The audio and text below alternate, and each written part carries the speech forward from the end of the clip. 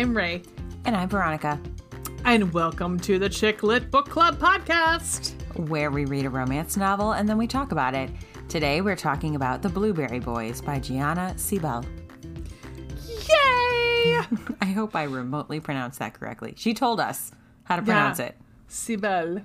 So hopefully if I screwed it up, I'm super sorry, Gianna. No, I think you hit it. Hit it. Nailed it. So, what? Spoiler alert, we have an interview that's going to be attached to this episode. We do. Gianna Sibel will be talking with us today. We talked with her earlier. She's delightful. She really is. She's so sweet. She's adorable. So we're going to mix her in a couple times, one for bright spots and then at the end. So, or we'll tell you when it's going to come. That's what she said. I was waiting for it. Boom! But yeah, so because we of course we asked her what her bright spot was. Of course Hello. We did. I got a question for you. What is it? So scared. So, okay, everyone had their weird 90s boy band they listened to. So everyone liked NSYNC. I saw NSYNC. Do you even have to ask me? No, well, hold on. Let me ask the question. All right. Okay, so I two-fisted it at NSYNC. The NSYNC concert. I remember. Yep. So, but the one thing I remember was BB Mac. I loved fucking BB Mac. What is the out of the way? I mean, everyone loves 98 Degrees. What was the random, weird, outside of the norm boy band that you liked back then?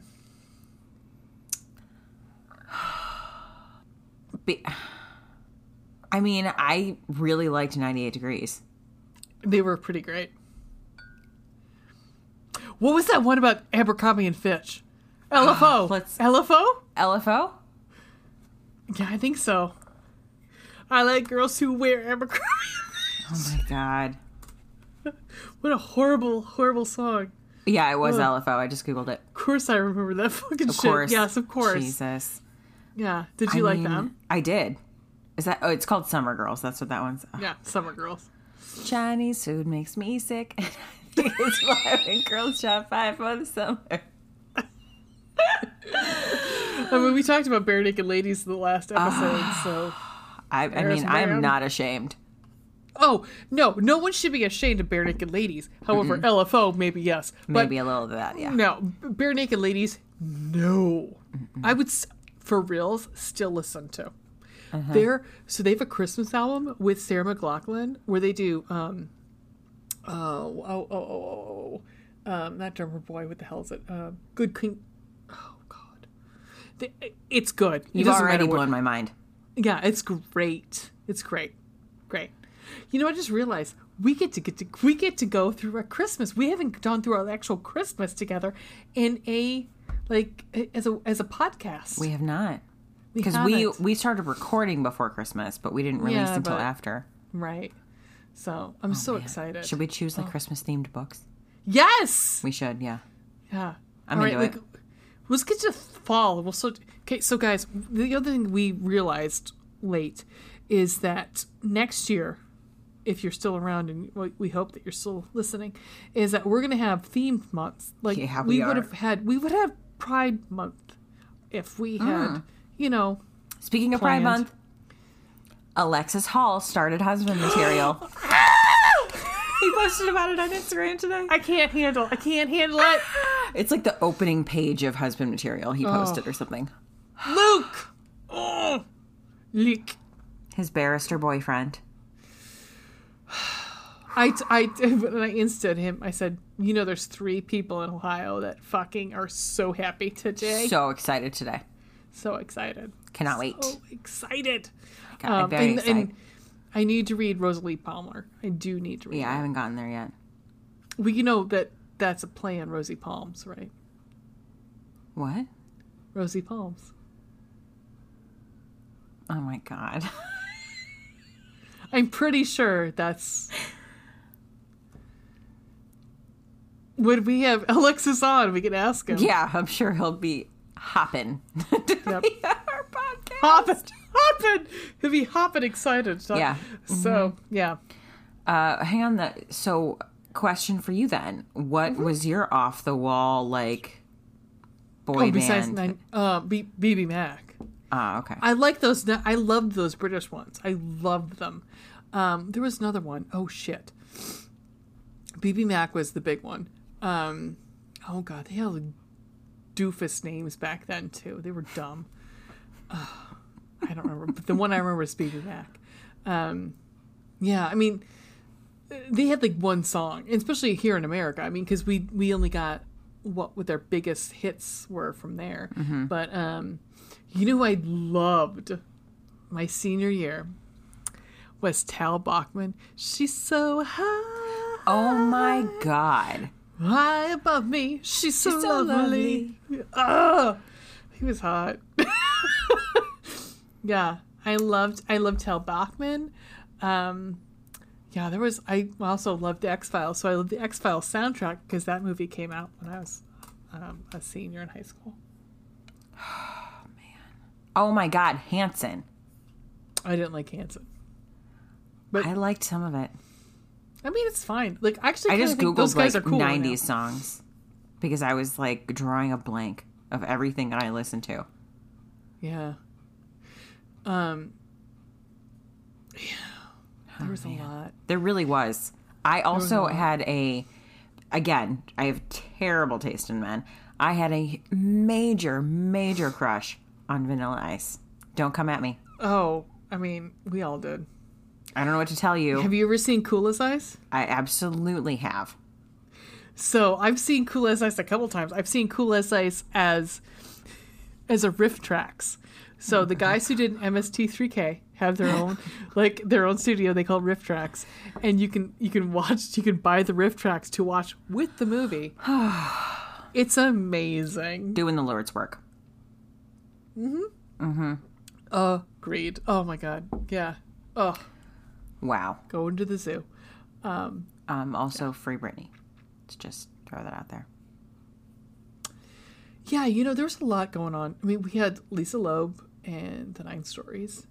We had oh my God, was it? What if God was one of us? Who was that?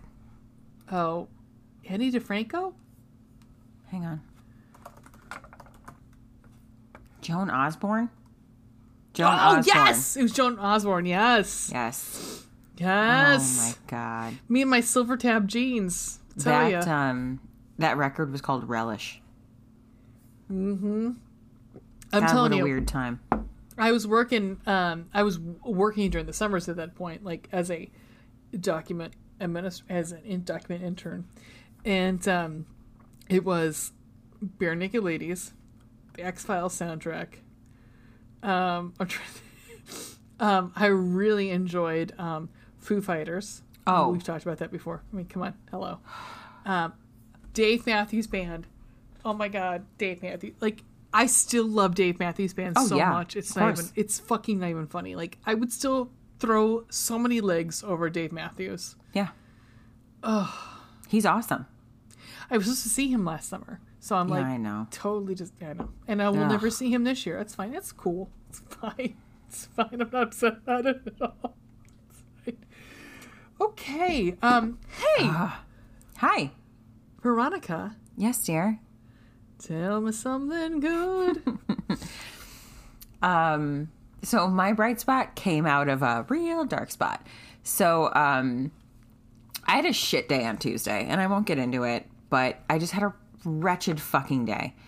And I had texted my husband, this is mildly complicated, but my husband's nephew's fiance. Because she and I had been talking. She's amazing. But she and I have been talking a couple days prior and kind of commiserating over a specific thing. And on Tuesday, that specific thing sort of hit the fan for me. And so I texted her, and I shit you not, 90 minutes later, we're getting our kid ready for bed or whatever. And I just happened to look out the front windows of the house, and like I watched her pull in the driveway. Aww. And I was like, what the? I said to my husband, like she's in our driveway. There's a random person in our driveway. I'll be back. I mean, I said her name, but I don't want to like right. her privacy. So I like went downstairs and I was like, hey, what you doing? And she brought me a fucking care package. Oh, so sweet. Full of wine and chocolate. And it was so nice because I had texted her and was like, it hit the fan. Bring on the wine and chocolate. Because she and I have been commiserating, like, yeah, I definitely, she said, like, yeah, when that happened to me, I definitely ate, like, a chocolate croissant from Starbucks in the car while I cried. I was like, yeah. So, anyway, that was, like, it made me feel a lot better. And she stayed and talked for a little bit. And it just, like, really, I could have, like, gone down a spiral. And I definitely did, but like she kind of like stopped it. She was like, we're gonna stop up here. Yeah. She like slid a cushion out and was like, okay, let's just maybe not go the whole way down. Let's stop like part of the way down. Let's bounce back up. Okay. Yeah. It was just awesome. It was just so sweet. And I cried because I was like, I cannot believe you did this. It was very sweet. I mean, what you so showed sweet. Me that she gave you was awesome. Yes. Like edible cookie dough and chocolate and like Ghirardelli squares and wine and a cute card. And I was like, oh, I chose good. I chose a good family.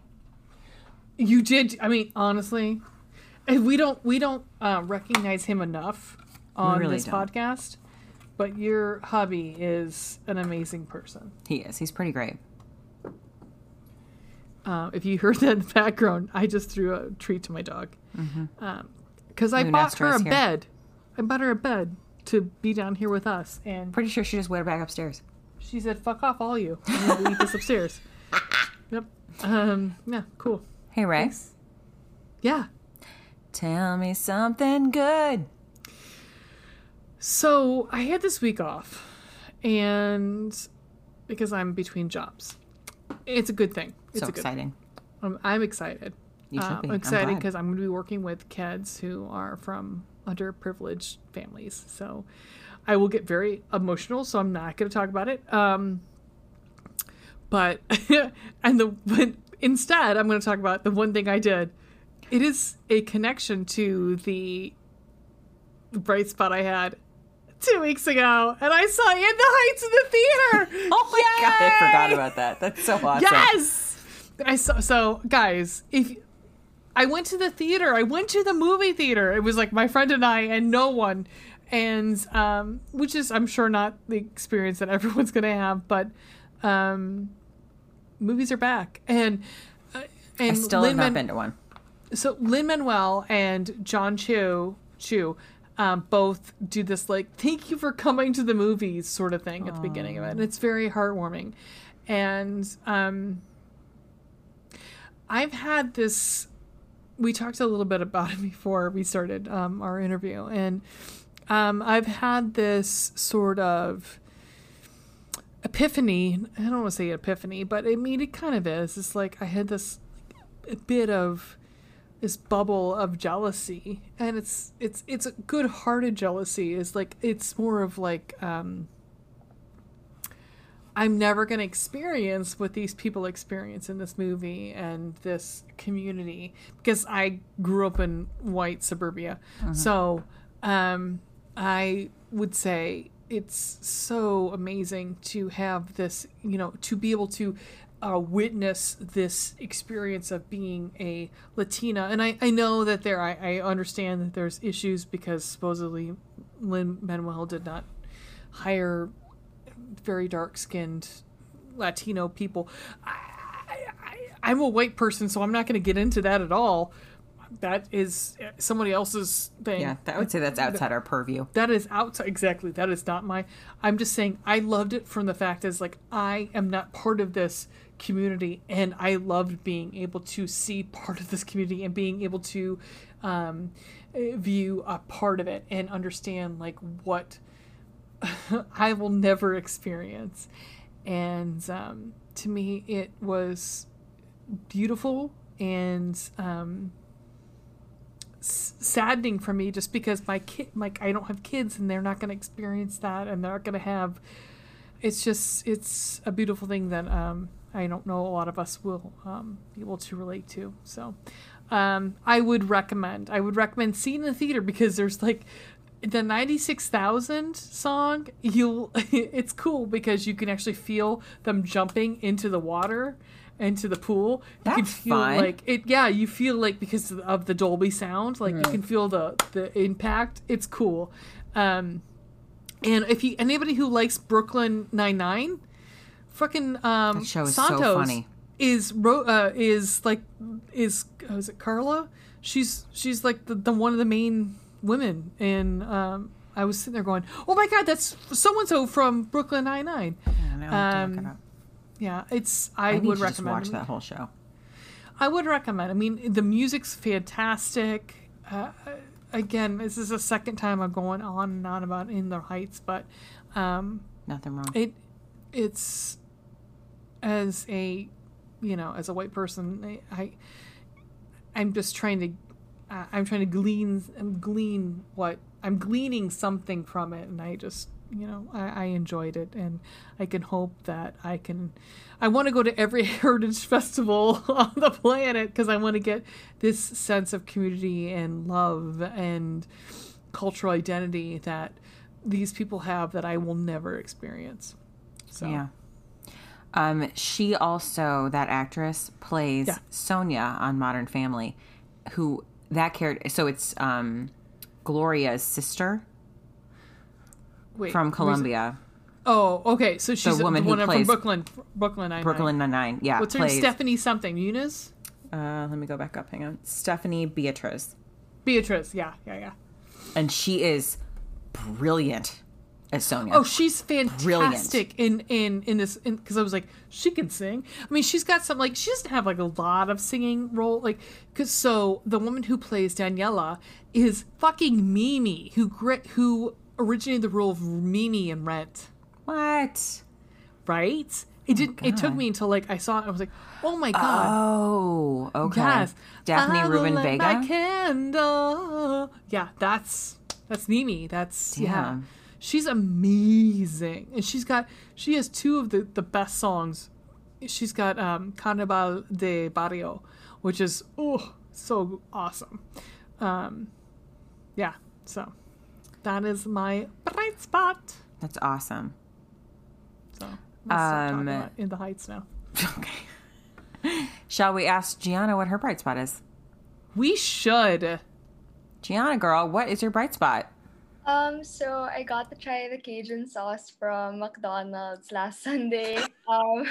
It came out recently in the Philippines, and it was unexpectedly good. I didn't expect it to be so good. And then I also finished editing a good fantasy book ahead of my work deadline. And then I also reached past 100,000 word count mark for the novel I'm working on. So that's awesome. Yes, thank you. Good for you. What is it a continuation of this series, or is it a separate? It's a completely different, separate thing that I'm working on. Yeah. Cool. Awesome. Is that going to be through Cherry, or is that separate? It's separate also. It's just something that I wanted to try to post online for free. So cool. Oh, cool. Thank you. Awesome. Yeah, send us, if you feel comfortable, send us the whatever you got, when it's up and running, and we'll post it to our stuff. Yeah. I'll keep that in mind. Thank you. Yeah. Cool. Well, congratulations to you. That's all good stuff. Thanks. I don't think I've tried the Cajun sauce at McDonald's. Have you? Right? No. I don't think I have. I didn't, but I'm kind of excited about it now. You guys can try it. It's really, really good. I pass at McDonald's all the time. I never leave the house anymore. COVID.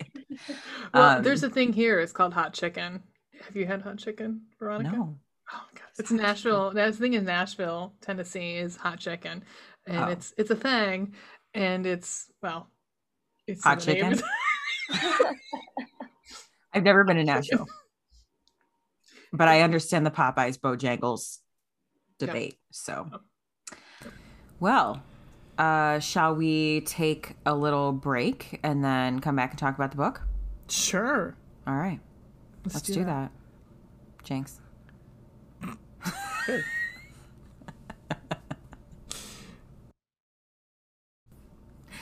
And we're back. We're back, dude. I love you. I love you too. All right, so let's talk about this book. Yes, please.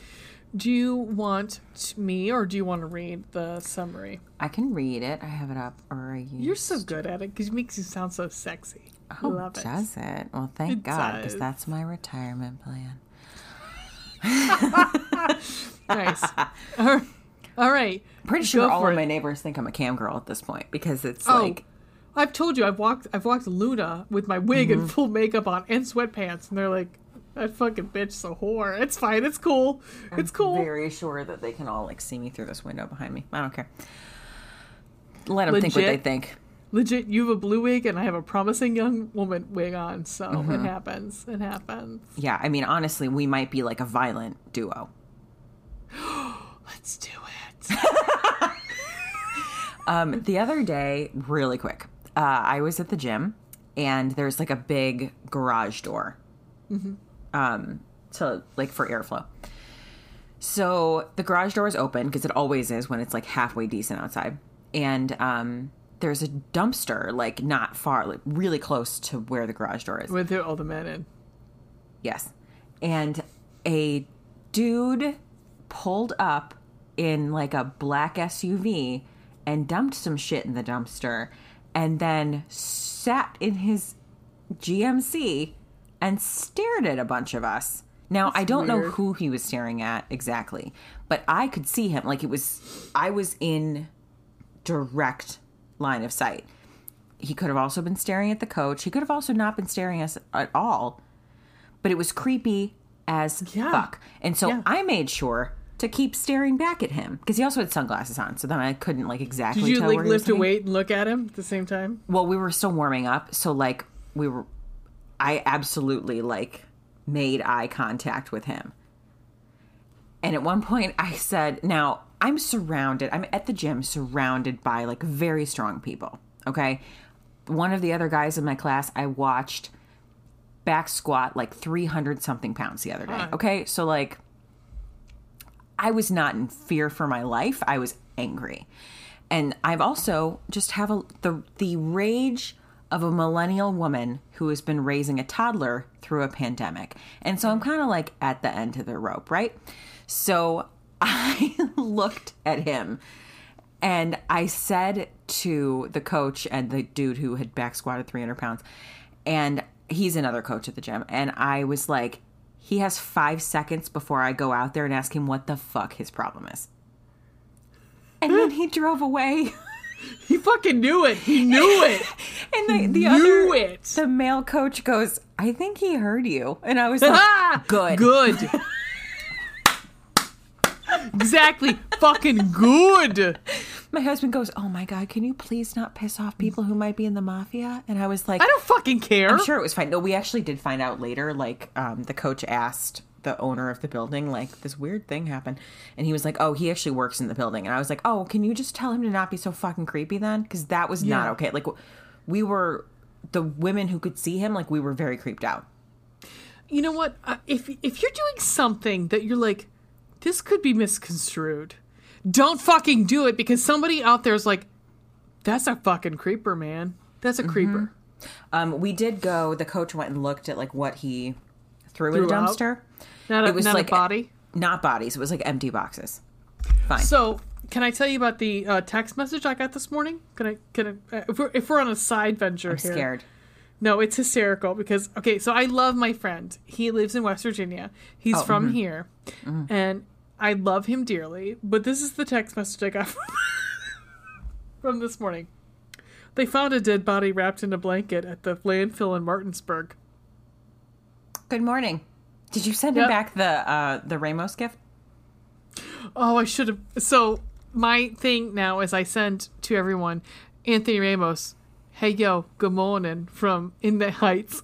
No, I did not. I just wrote Jesus. I was like, okay, so this is how we're starting our morning. So, yeah. FYI, that's the second or third body they've just found in the woods there. Cool. Someone needs to call Mark Harmon. I'm telling you, West Virginia, Mountain Mama, there's some again serial killers happening. It's cool. Ew. Yeah. Maybe we should get back on the book. Let's do that. There are no serial killers in the book. No, there are not. That we know of, I guess. Yeah. Alrighty, so we took a turn. All right. We did. So this is, as per the Amazon description, this is The Blueberry Boys by Gianna Sibel. Hopefully I said that even close to a little bit right. Okay, here we go. Sabina Kyle has it all. She's a stunning model at the pinnacle of her career and the fierce managing editor of a top lifestyle magazine. She has strong friends and family that support her drive and determination and call her out on her mistakes. In everything she does, she gives her all, except with Tristan Bishop. When it comes to Tristan, Sabina has 3 rules. No kissing, no talking about it at work, no feelings, no strings, no complications. But Tristan, the gorgeous, strong 6'1" secretary/bodyguard, makes her want to break every single one of her rules and then some. The crazy, no, the terrifying thing is, for him, she might break them again and again. Can Sabina let Tristan in and stay true to herself, or is their connection too intense for the both of them? Will Sabina's thirst for Tristan be sated even after she learns his hidden secrets? Maybe.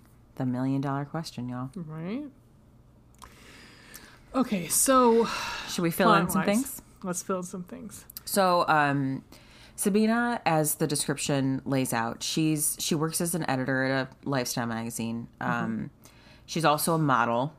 I think she was a model before and then ended up working as an editor. So she still does some modeling on the side. She starts like hooking up with Tristan. Yeah, it's very much like, it's spontaneous. I mean, she wants it. I mean, why wouldn't you, right? But when the book opens up, Tristan is not working for her. No, like he has already quit. He's quitting. I think he already had, because it was flashbacks that they were talking about. Because her new dude was there at the wedding with her. Yeah, Denver. Is that his name? Denver. Yeah, Denver. So Tristan quits, and it's very out of the blue, and she's not happy about it. You don't know why. Yeah, he's not explicit as to why. We're going to spoil because something happens 50% way through, which will be spoiled in our interview, so we kind of have to spoil it. I mean, it's not... I mean, it's big, but it's something that comes halfway... It's a big fucking deal. It comes halfway through, so... Yeah, I mean, it's a very big deal. To be able to talk about the book, we have to talk about it. Yeah. Unfortunately. So if you're interested in reading it, you might just want to hit pause. Like, if you don't want to know... Yeah. So anyway. Unlike my spoiler alert for Wicked. Spoiler alert! Spoiler alert! So anyway, Tristan quits. She doesn't know why. He says it has nothing to do with you. Something's happening. Something's going on, and I can't work here anymore. Yeah. She eventually, like a few weeks later, her life is in shambles, and she's just like, she's gone through this PR nightmare because after Tristan quit and they stopped sleeping together, she just was at a club and hooked up with a dude, and then like found out he was married with like a family. After she hooked up with him. Yeah. So she didn't know. I mean, she didn't do it like intentionally. It's not her fault. Like, right. Yeah, exactly. She wasn't looking for like, she wasn't trying to do that. The first like, married dude, like to throw a leg over. It just happened. Right. Yeah. Like, and she was like, what? He was fucking married. Like, why would he be at a club like dancing with a bunch of women? Right. Why would I think he was married? Right. So she wants him to come back to work because bodyguard/secretary. So it's not so much really about the bodyguard issue. It's the secretary issue because he kept all of her shit locked down. Yup. And new dude is not hacking it. Denver, the last dinosaur. So she goes to his condo and is like, please come back to work. I will literally double your salary and give you anything you want. Mm-hmm. And he's like, I don't want to work 23 hours a day for you. I want to work normal fucking hours. Like 9 to 5, 8 to 5, whatever it is. So she agrees. She gives him a huge raise, and he comes back and works more normal hours. But they're not resuming the fuck buddy situation they had going on in the past. In fact, it like sort of looks like he's trying to date someone else. Claire? No. Claire. Yeah, I think it's Claire. Yeah. At any rate, eventually she decides that she does want to try and actually date Tristan, because when they were just fuck buddies, he had said like, I want to go out on a date with you. And she just kicked him out of her apartment. Like, basically is how that ended. Yeah. But he clearly feels more for her, and she, even though she seems to feel more for him, is just like, no, my rule is that I don't do serious relationships. We're just not going to do that. I'm not going to do that with you. Right. But eventually she changes her mind, and they start like actually entering a real relationship. Right. So I think we do need to talk, like, do you want to talk about it now or do we talk about it later? Let's just talk about it now. Yeah, so I know. So we're sighing because this is the shitty part. Like, yeah, so this sucks. They're in a relationship at this point. They're like, they are together, like, and they love each other. Yeah, like, I don't know if they. I think he waits until. I don't think they've expressed that they love each other at this point, but you kind of get the feeling that they are like pretty involved, and they have serious feelings for each other. And he keeps saying, "I have something to tell you. I have something to tell you. I have something to tell you." And what he has to tell her is he has a kid. And this is a big deal because Sabina has absolutely no desire to A, get married, or B, raise children.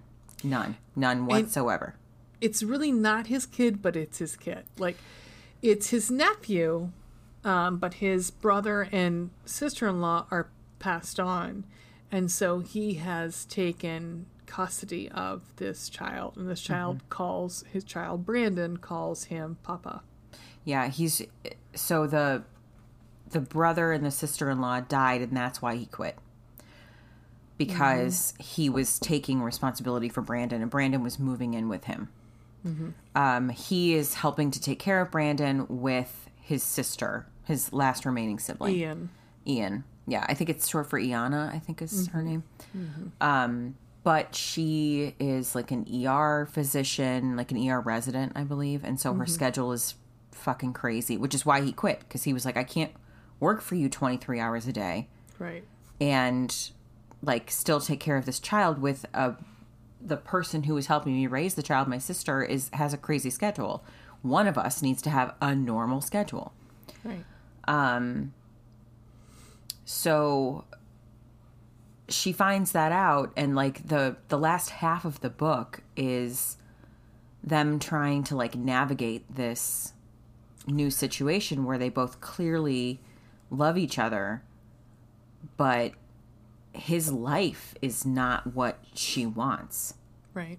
And so the two of them are trying to figure out what they can do about that. She very much is like, it's not like she wavers. She sticks to her guns. She does not want to have kids. She does not.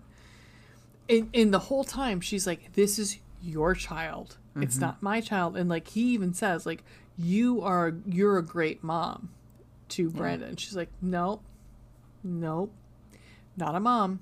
Nope. No. She describes like the visceral, like panicked reaction that she feels, like a tightness in her chest when he talks about it. And at one point, like Brandon calls her mama, and she like flips. Mm-hmm. Like totally flips out. Yeah. Okay, so how we That part handle bums this? me out so much. I know. So how we handle this is, thank you for saying, Mickey.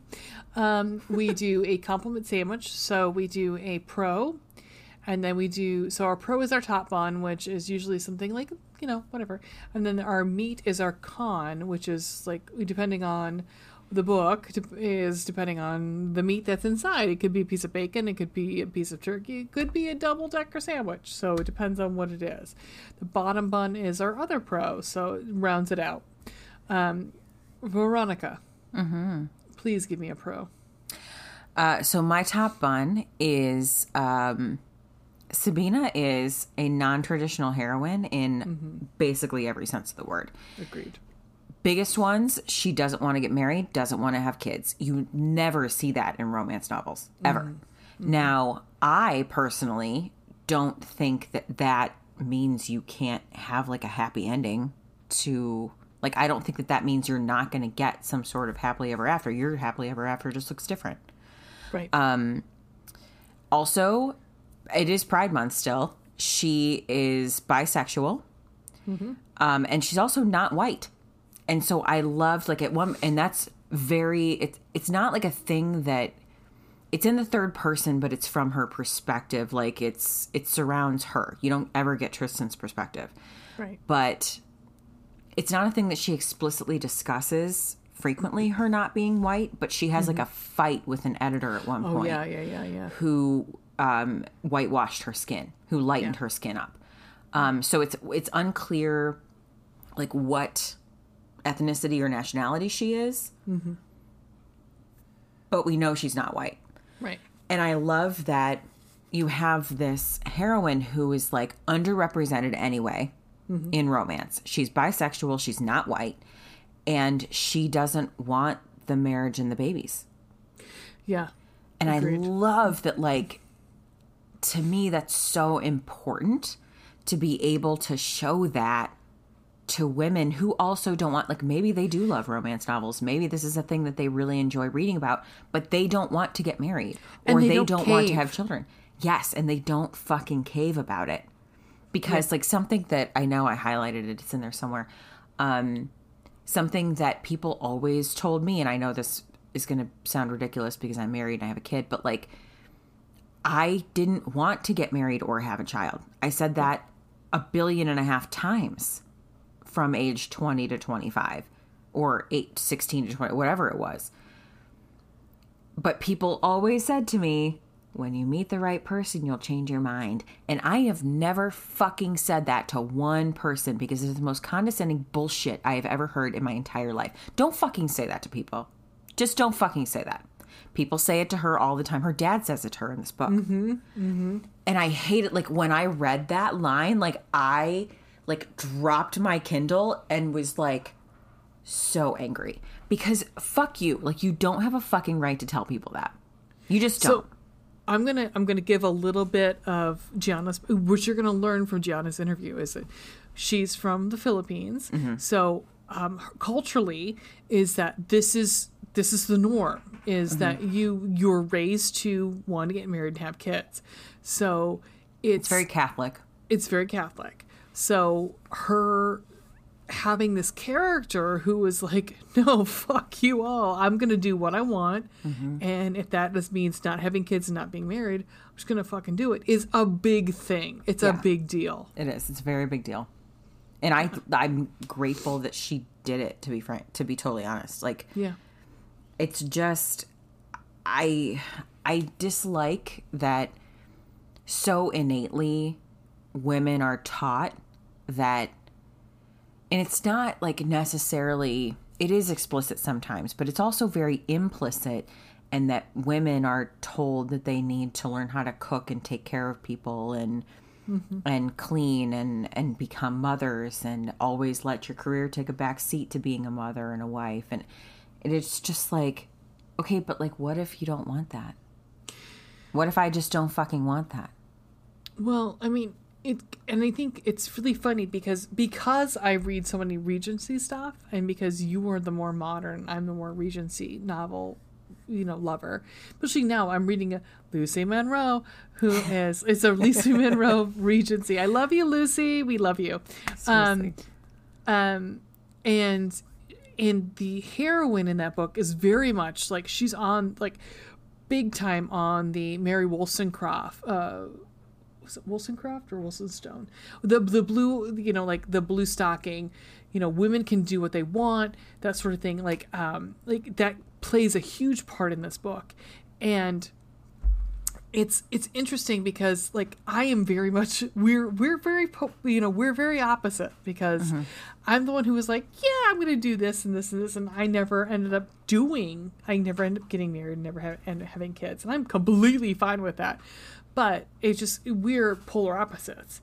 And the fact that I like Regencies where they tell you, like, this is what you're supposed to fucking do. And, like, you're supposed to be, like, subservient to your husband. I'm like, I love it. It's very interesting. It's super interesting. But, yeah, I mean, I can't eat it up at the same time. Like, it in my heart, it pulls at me going, no, this is not normal. This is not normal. Like, you need to rail against this. It's one of the things I really loved about Suddenly You.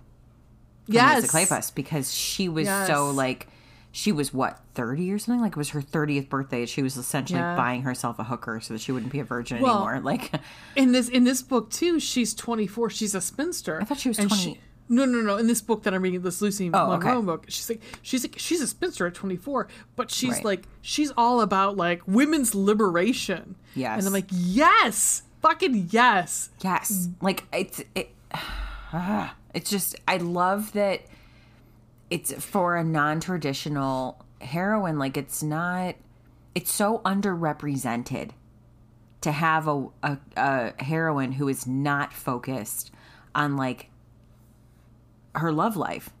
Right.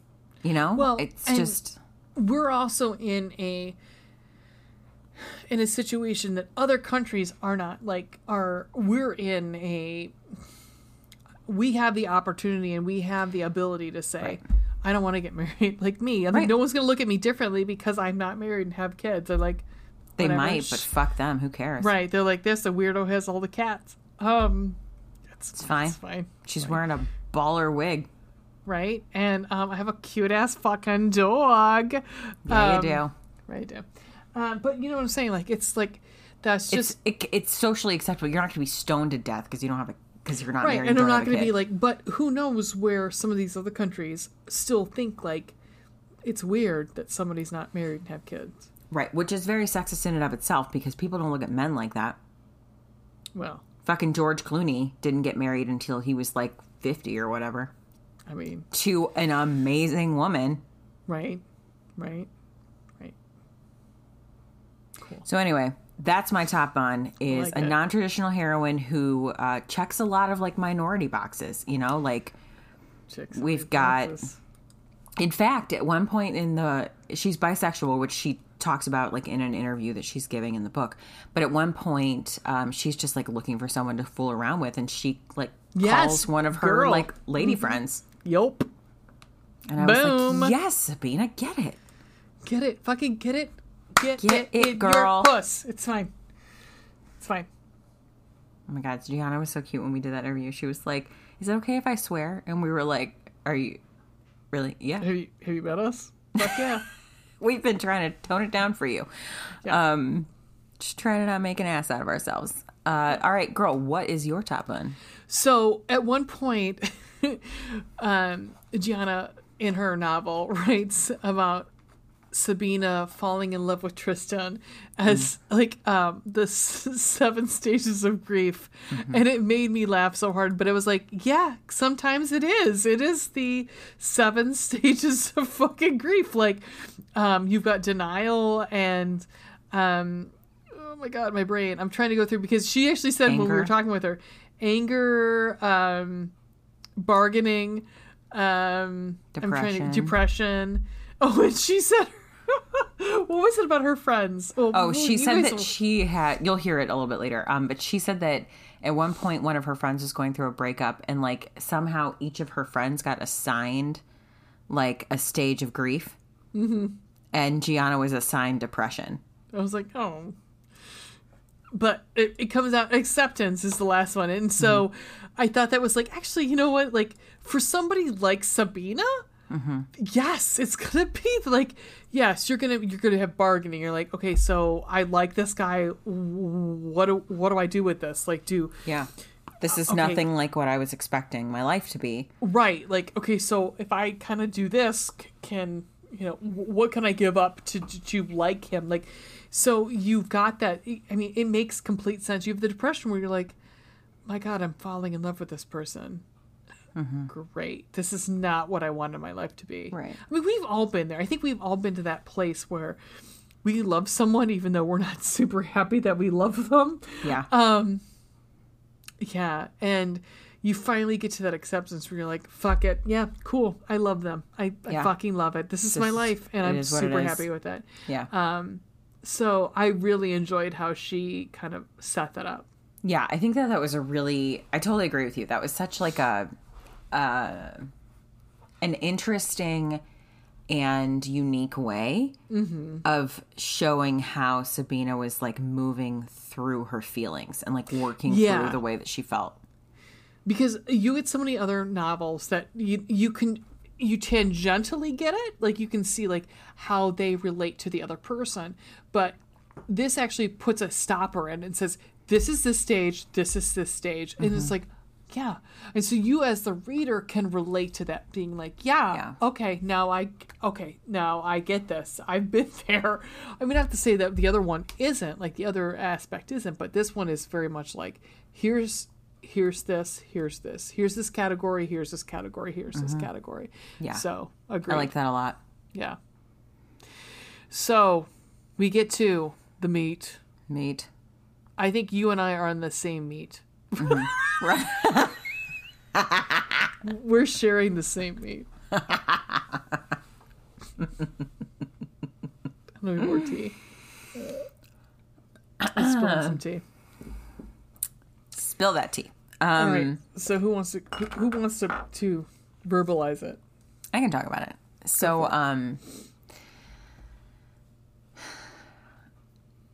the thing that I wish for this novel is that it just had better editing. Because I think that, like, when it came down to it, the things that bothered me about it, an editor should have caught. I think. I'm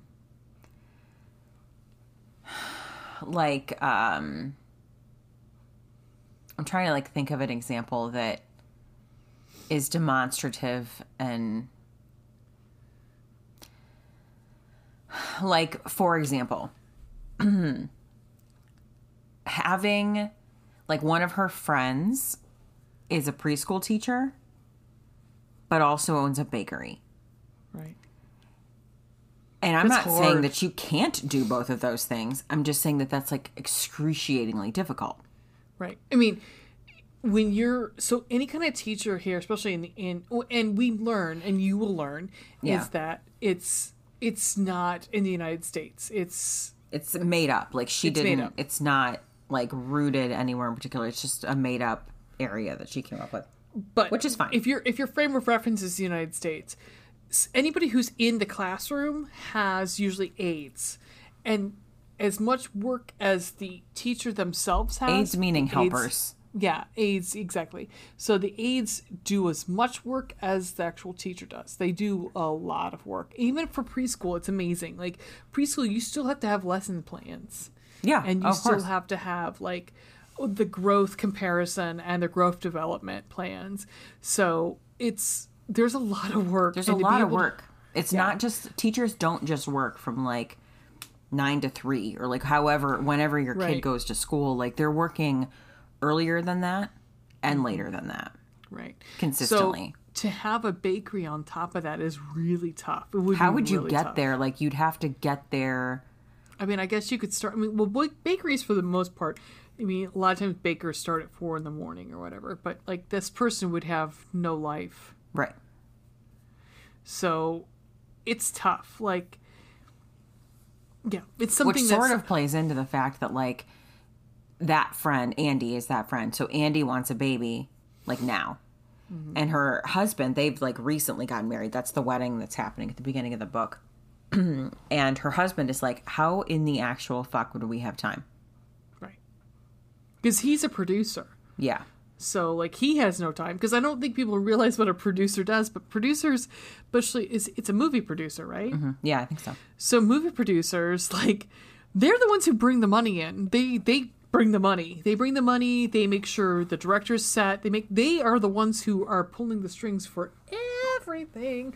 I've been a producer before. It's a lot of fucking work. It's a lot of work. Not for a movie, but, you know, it's a lot of work. Yeah. It's a lot of work. Yeah.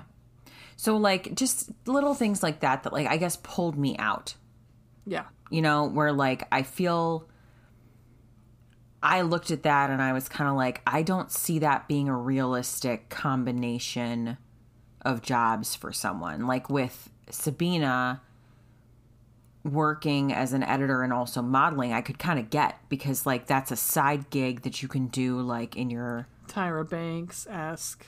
Yeah. Yes, exactly. Like Tyra Banks modeling for Victoria's Secret, but also having a show. Or, you know, like, to me, that's, like, more of a believable combination of careers because they tie together. Right. I'm not saying it's impossible. I'm just saying it would just be really fucking difficult. It's tough. Well, even Tristan with everything and then being a dad is tough. Yeah. So, I mean, how he hid the kid from her for that long was like, I was like, how did you do that? Right.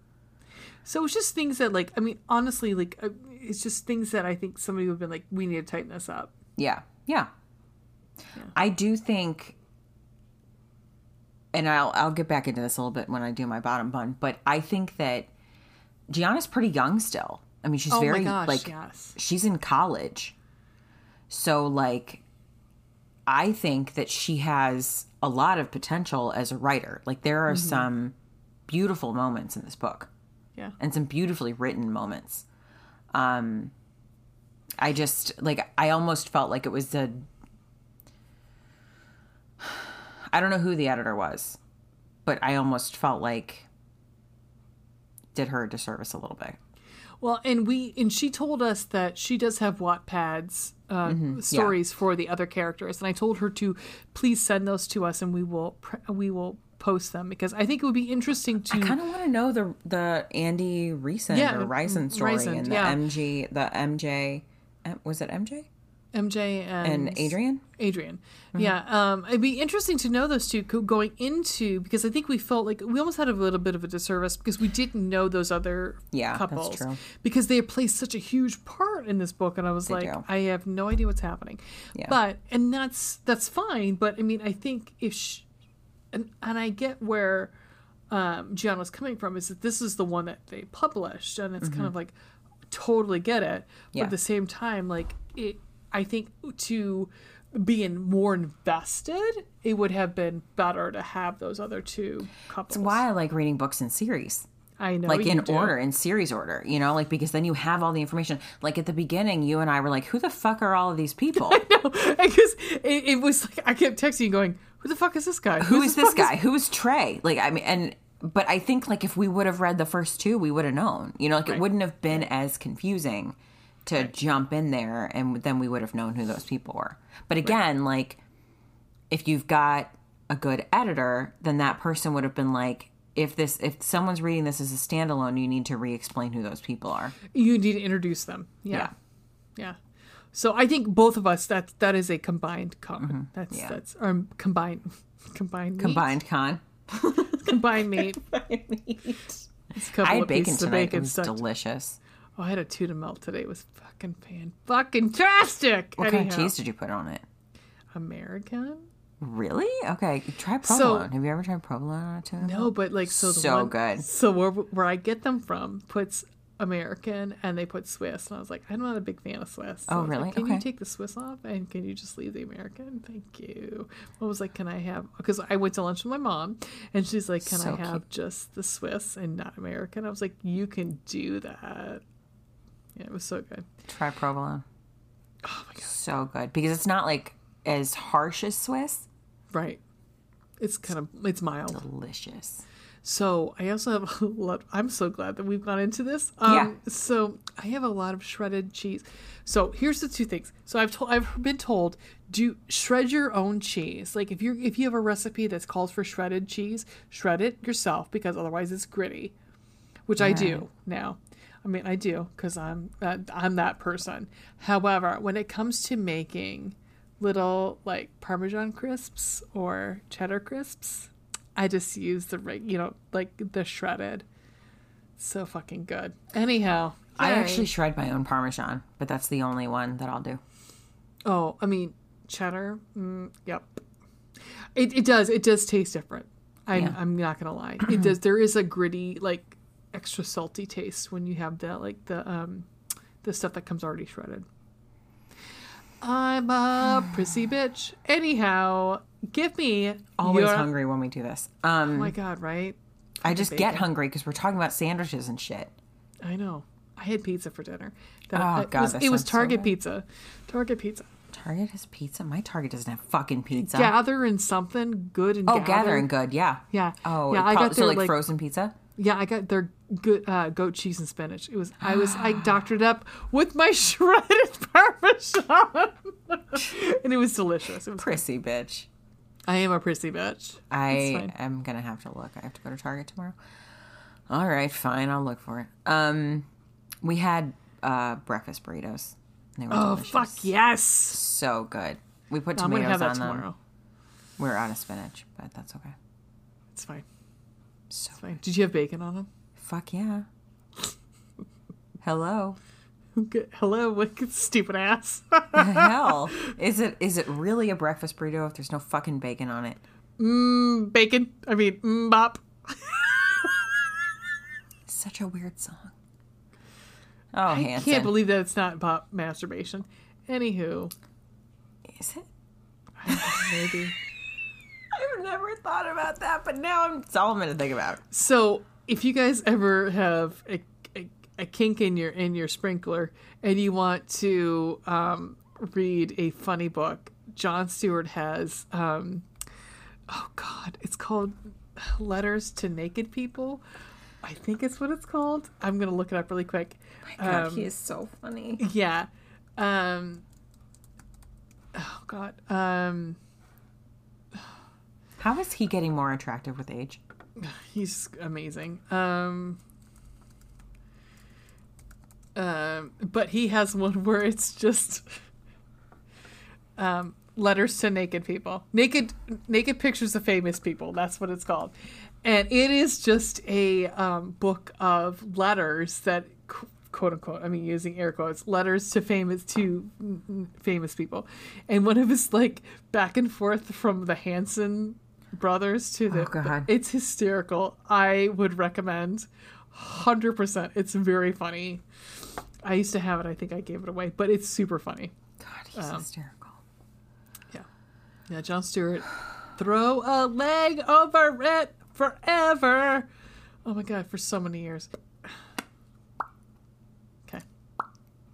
I love it. I can't do that. My husband can really well. And we have another friend who can do it really well. Did it during Twilight. Yep.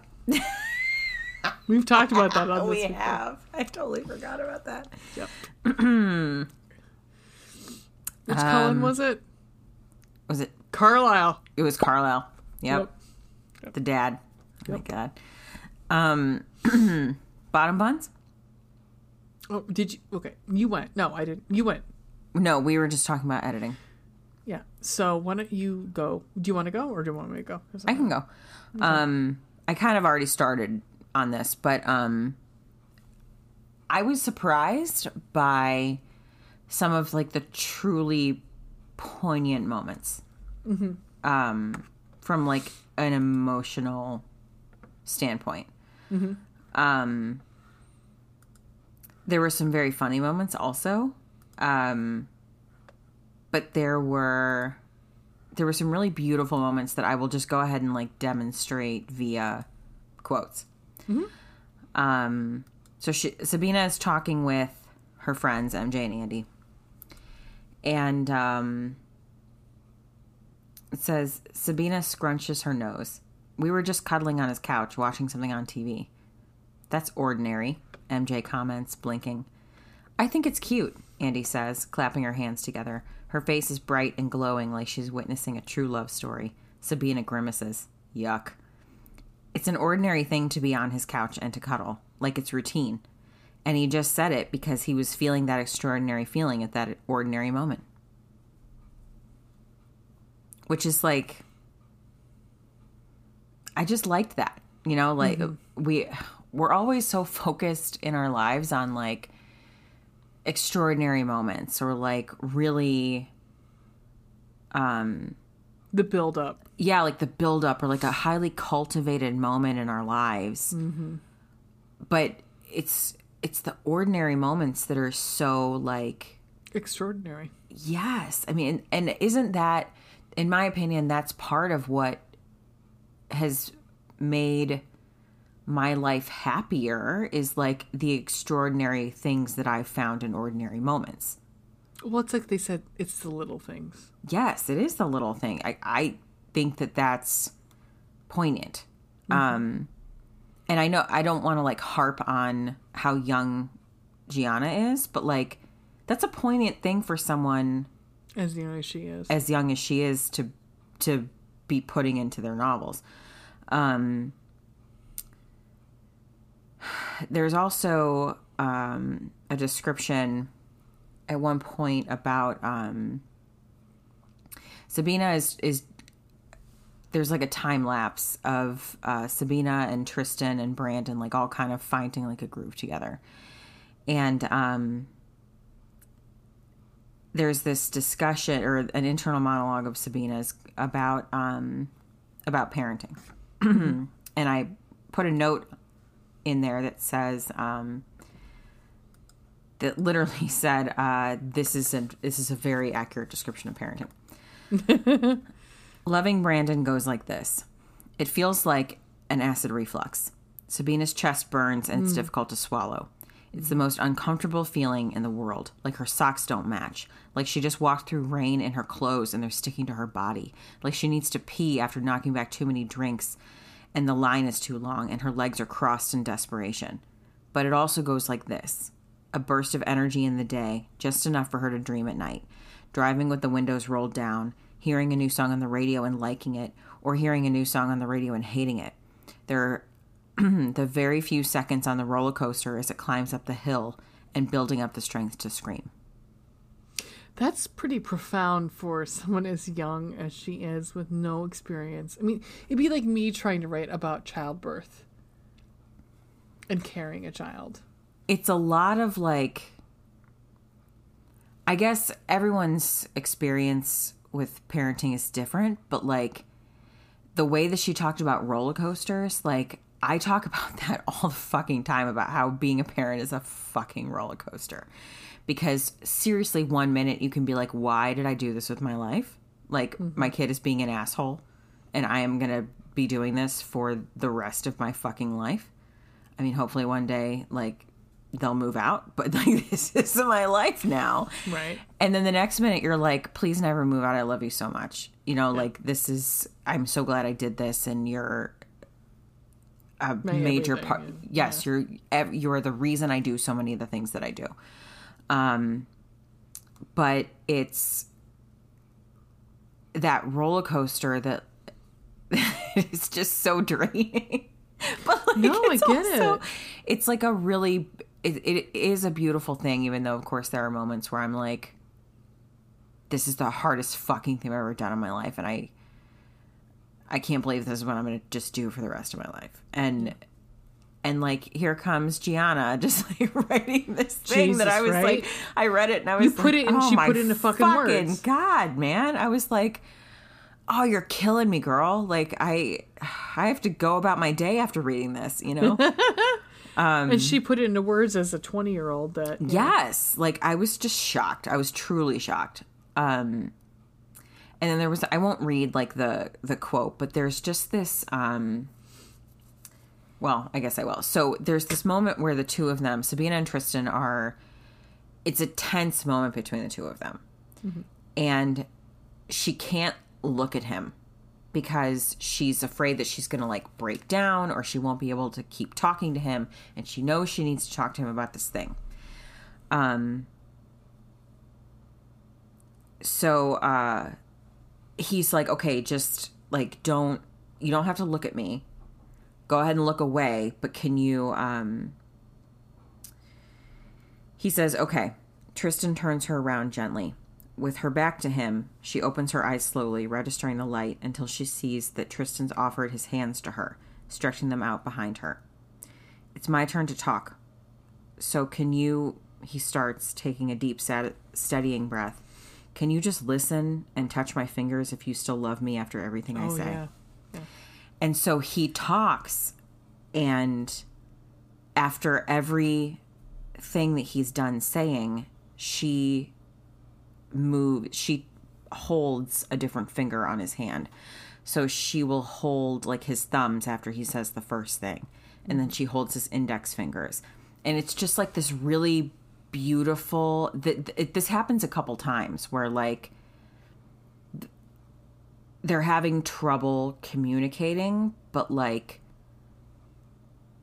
being able to touch someone that you're having an argument with can sometimes like help diffuse the situation and also make you feel better. Like as a person who, like if you feel like you're upsetting your partner, knowing that that person still loves you is like a way to further the discussion without like stalling it out or like causing a bigger eruption.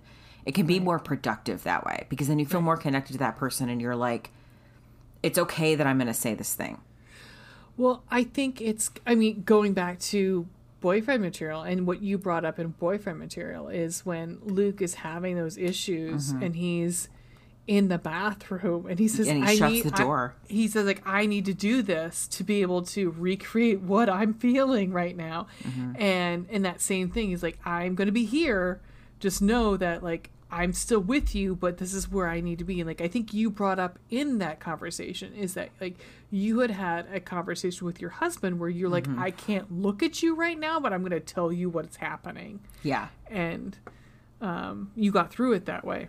Yes, absolutely. I mean, I totally got like on a very deep level what she was going through in that moment because she says to him like, I can't look at you when I say this, but I know I need to say it. And it reminded me of that scene in Boyfriend Material where he was just like, can I just go sit in your bathroom? Like, it would just make me feel so much better if I could just be in your bathroom and I could just not, I just can't look at you right now, but I know I need to talk to you about this. Right. Anyway, that's my bottom bun. What is your bottom bun, dear? So my bottom bun is the whole transgender issue and the whole bisexual issue. Not issue, I want to say that, but like, so... But the topic comes up. The topic. And again, now knowing where Gianna comes from and being a very Catholic country, for her to put this and be very outspoken about this piece is very inspiring to me. I think it's awesome. So just to give you a little heads up. So she is... partnering with her magazine is partnering with Women for Women, right? Is that what's happening? Yeah, something like that. I think it's called Women for Women. Yeah, and there's transgender women who are modeling for this shoot, and she's interviewing with this. I can't remember what exactly it is. I would assume another outlet, publicity outlet, and they're kind of bringing up like, so you got these transgender women, like what's the deal? And as she says, and transgender women are women. There's no issue anywhere, Billy. She laughs out of fucking ridiculousness. Please do anticipate. I mean, she's trying to bring it away from the transgender because she's thinking along the lines of like, it doesn't fucking matter. Like, they're women. It doesn't matter what they are born as. They're women now. And that comes back to bite her in the end. I mean, in a bad way. I mean, obviously bite her, meaning like it comes back full force at her later. But she said, she goes, Tristan scrambles to the driver's seat. Sabina pulls on her seatbelt with much more force than necessary, mumbling, stupid fucking males. The transphobia reeked Jesus Christ. And it was, I mean, you can feel it. Like, just the fact that it's like, it doesn't, as long as they looked good in the fucking outfits, this is where she was at. Like, she's like, it doesn't matter as long as they looked good. And she actually says that at one point. She's like, that's what modeling is. You look good in what you're modeling. It doesn't matter what genitalia you have down below or above. It doesn't matter. It doesn't as long as it matter. looks I think good. at one point she says, like, trans women are women. She does. That's what I just read. Yeah. Oh, like, okay. she's like, trans women are women. And her being bisexual is, and that was the other thing, is like, she kept getting grief because of that too, because she came out as being bisexual. It was like, which you don't, I think I texted you. I was like, oh my God, she's bisexual. I love it. Yeah. I mean, in our current You were like, state, Sabina just gained some points in my book. she did.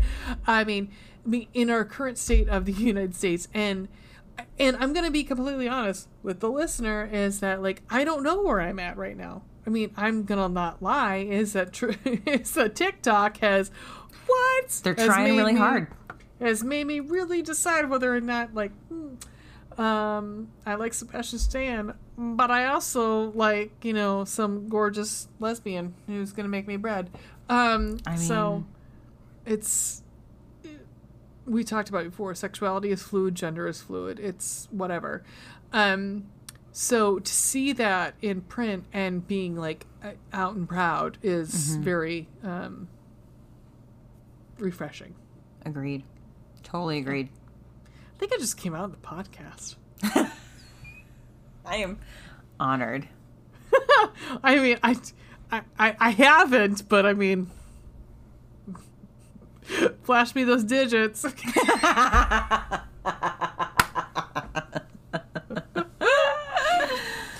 Oh, anyhow. So yeah, that was my other plus. It was like how pro transgender, LGBTQ, and plus it's fucking Pride Month. Yeah. Come on, guys. Right. It was just like, which is not something we planned on. Like, it just was, that was happy an timing. added bonus. Yeah, exactly.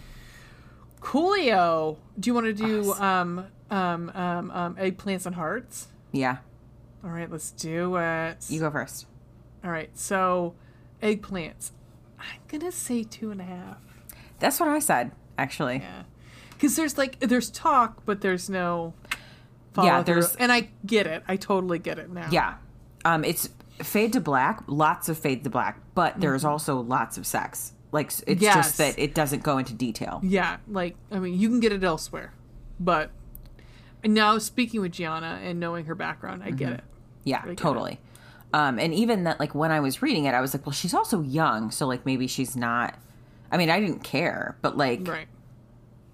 every She's not novel is comfortable different. with, like, writing about, like, fucking in, out. Yeah. Right. But also, after talking with her today, like, I totally understand why that would be something she was not comfortable doing. All right, hearts. I'm going to say 3. Okay, so I'm going to say 2 because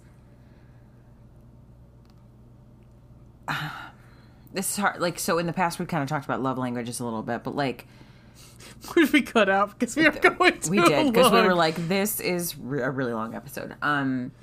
But Sabina, like, shows up for Tristan when he needs it. Yes. Like, really shows up for him. Her gifts are actions. Yes. Which is, like, it's such a beautiful thing that he doesn't even know how to, like, begin to thank her for. Which I think you do need to have. We talked about love languages. You missed it. But you have to have parallel. You have to have complementing love languages. Like, because his is definitely, he wants to receive gifts. Like, he's good sort of kind with that. But I think he'd rather do. I think his love languages that he'd receive was actually verbal. Yeah.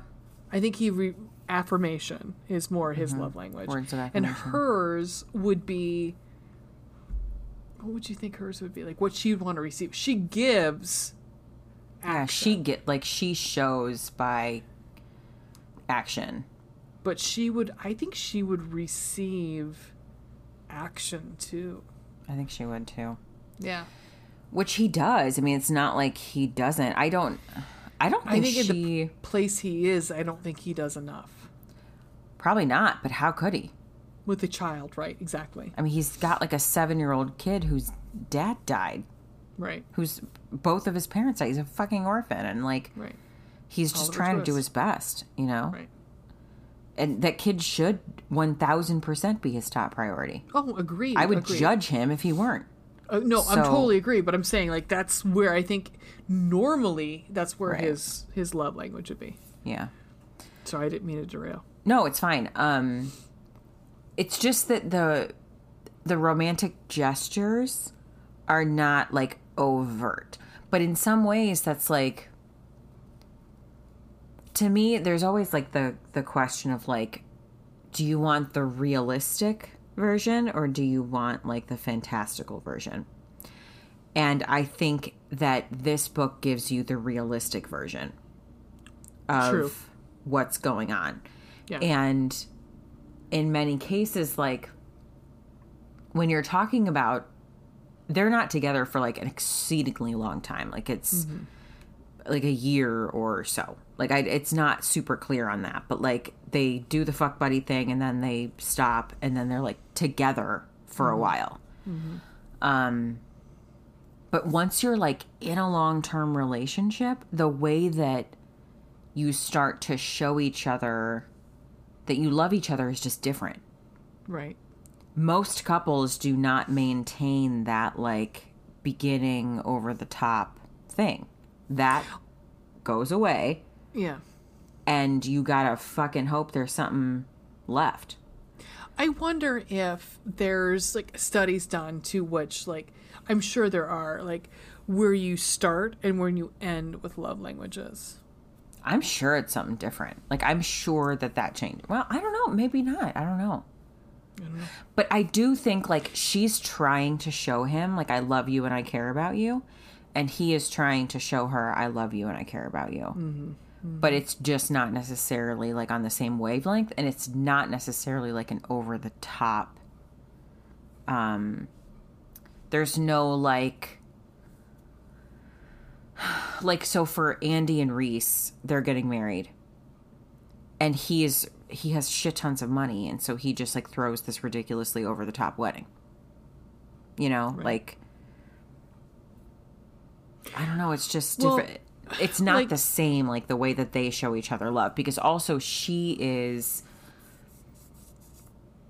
Well, I think you and I talked about before is like when he says I love you, it's kind of like glossed over. it is. And it's a bigger thing when she says I love you the 1st time. Yeah, it is. So, I mean, I think that's part of it is that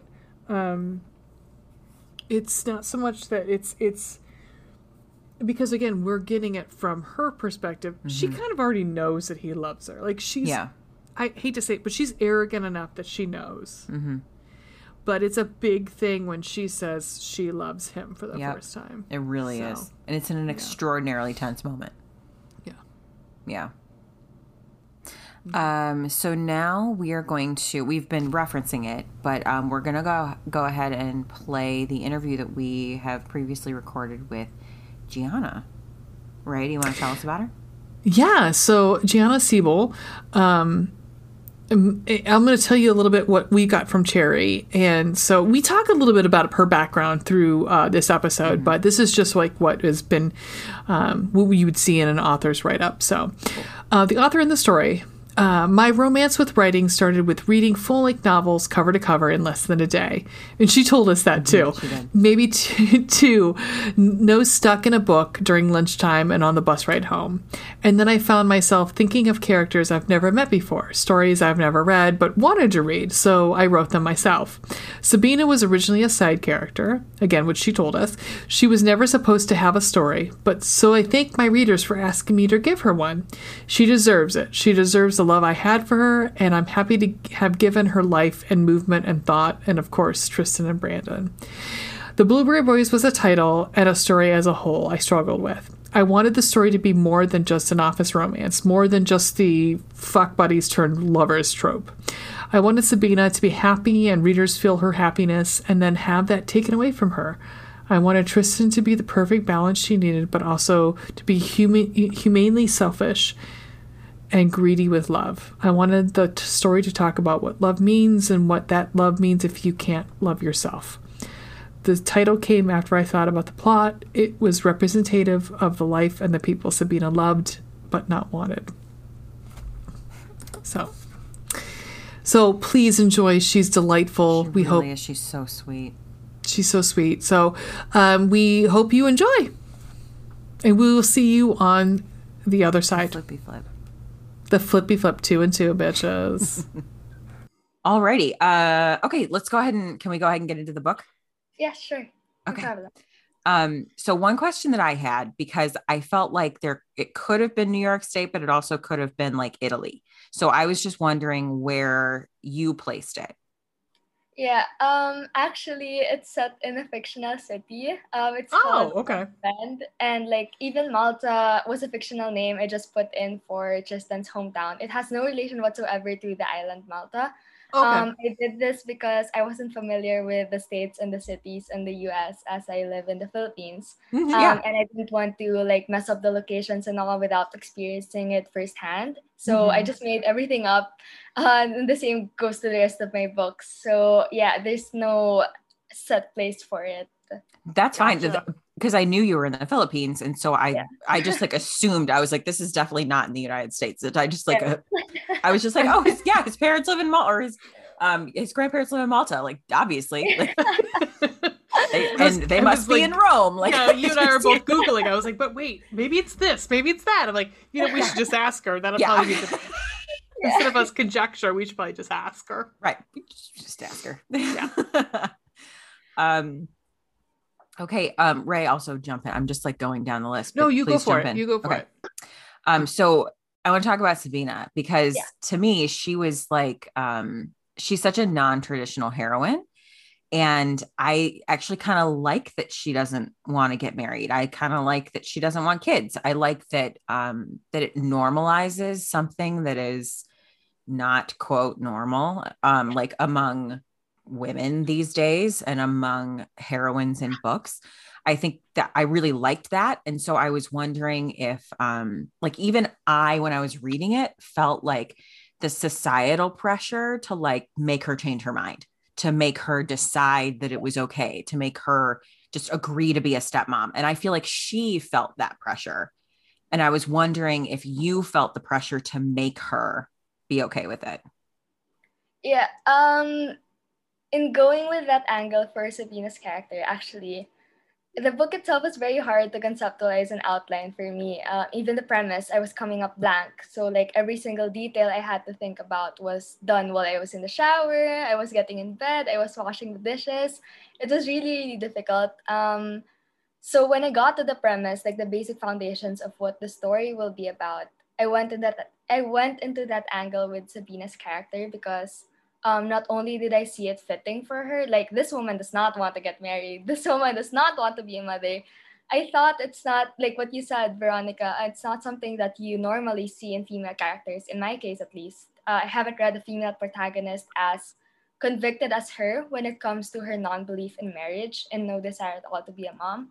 I also wanted to go against what was thought, as he said, to us women. When you're old enough and you have a career, you're established in your career, people will be asking, okay, so when's the wedding or when's the baby coming? And right. I wanted Sabina to be the woman who can answer them with never.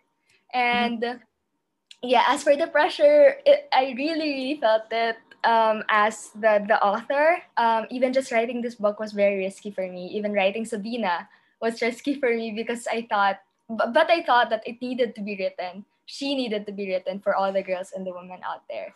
For her to give... Oh, yeah, sorry. No, you keep talking. I have a question for you. Keep going. Okay, so for her to cave on either front, yes to both, like for marriage and for being a mom. But then I'd always go back to the line, you'll change your mind when you meet the right person. She believes she has, that she met Tristan, the right person for her. But those decisions, that's not a decision that you make on a whim. Like it's not deciding what you want to wear for work in the morning or what you want for lunch. It's part of who you are and it's part of who she is. And I knew that if she caved on either front, she would be miserable. She would not be happy. But this doesn't go for every other woman or person who changed their mind after meeting their soulmates. It's just with Sabina. I knew she would be miserable for the rest of her life, even with Tristan and Brandon loving her. So I thought, no, she was not going to cave either way.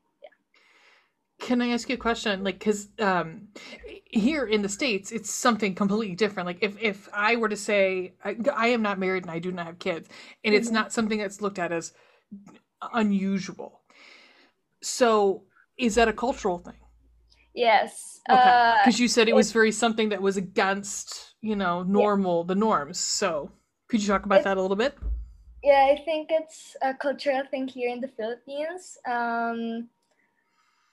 It wasn't what's taught to us because we're Catholic and we're majority Catholic, and we were taught that women family caretakers, we're supposed to have a family by this age, and if you're not married or you don't have a kid by this time, then what are you doing? Yeah, so I think that's where it came from. Also raised Catholic, so I get it. And there. Just me? Just me? Just me? I used to work at a Catholic school, and I am Catholic, yes, so I totally understand. Completely get it. Yeah. So. We get it. We understand. It's one of the reasons that I like Sabina so much. It's just going against the grain. Yeah, I liked having a heroine who was not like, when do I get to get married and like pop out babies, because there's nothing wrong with that. Like, if that's what you want to do, that's great. But if you don't, then you shouldn't. Please, exactly. In fact, please do not do it, because you'll be miserable, and so will your children will also be miserable. Mm-hmm. You want to go next? Yeah, I was going to ask about Sabina's name. Did you read about like Sabina's name origins or her supposed name origins? I don't know like how accurate that ever is, but yeah, no, I just really like the name, and I thought it sounded good with the last name Kyle, so I just went with it. There were no other options, and I really just think it was fitting for her characters. And like, yeah, why not? Let's go with it. I liked it. I Googled it because I didn't know. I knew she wasn't white, and so I was trying to like figure out if it came from like a particular region of the world, or I was just trying to like place what she looked like or anything like that. Gianna, I'm such a nerd that I kept in my head thinking Selena Kyle, which is Catwoman's name, because I'm a nerd. Yes, I was worried actually that, it would sound, it does sound similar, but I couldn't let go of the name. It works. Yeah. I think it works. I like it.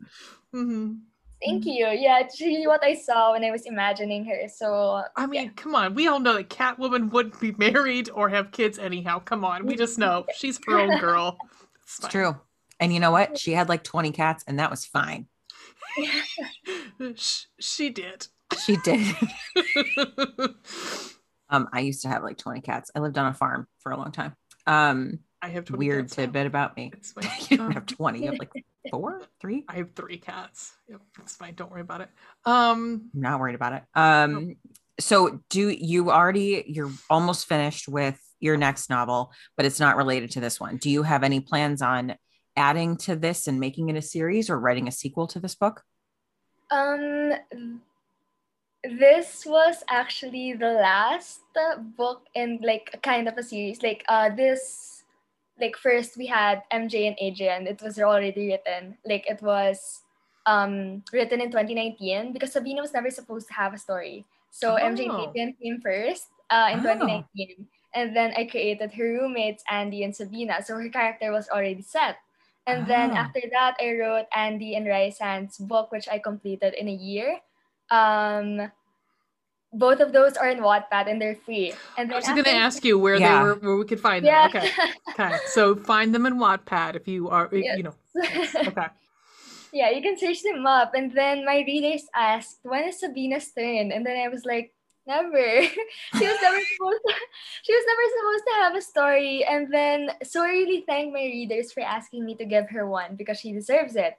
She deserves the love I had for her, and I'm happy to have given her life and movement and thoughts, and of course, Tristan and Brandon. That's why in the Blueberry Boys, MJ and Adrian already together, as well as Andy and Rysand. The book starts with their wedding. So yeah, it's the last in the series, but really they're all standalones. You can read them separately. Okay. Awesome. Gotcha. I like that. I'll have to go look it up. Oh, I think it's me. The next one was yours, okay. Right? So you talk about Tristan having a degree in executive protection. That I love not like things like degrees you've never heard of. Like I've never heard of this before. So is there a particular program or like a certain like university you looked at? You're like, I think this sounds cool because he says he has a degree in it. And I actually had to look it up. I was like, never heard about this. And I'm like, this is amazing. So tell me a little bit about that. That's awesome.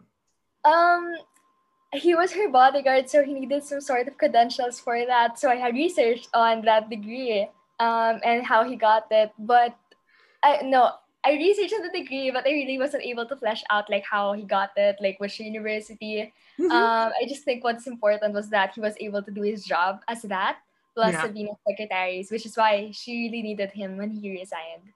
So I just needed something, for him to certify, I can be a bodyguard. Yeah. Got it. I mean, I looked at it, I was like, this is kind of awesome. I'm, maybe I'll just, start looking into an executive protection career. Maybe. Or looking to an assistant with an executive protection degree. Something like that. Hello. Yes.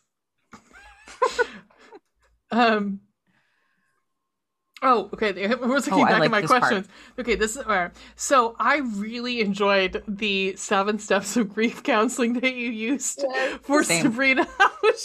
How she came to her love of Tristan. Can you talk about that? Like, what made you choose that, and like, how did you feel like you were going to utilize it? Yeah. Sabina was very adamant about not wanting a relationship beyond the physical side of it at the start of the book. But Tristan did, and he was very clear about that when he came back to work for her.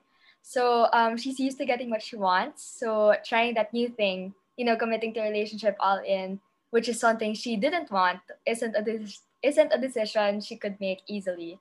She's scared. She's seen what love did to her friends. And she believes she doesn't need to depend her happiness on anyone. So I thought of using those 5 stages of grief for her to come into terms to her feelings for Tristan.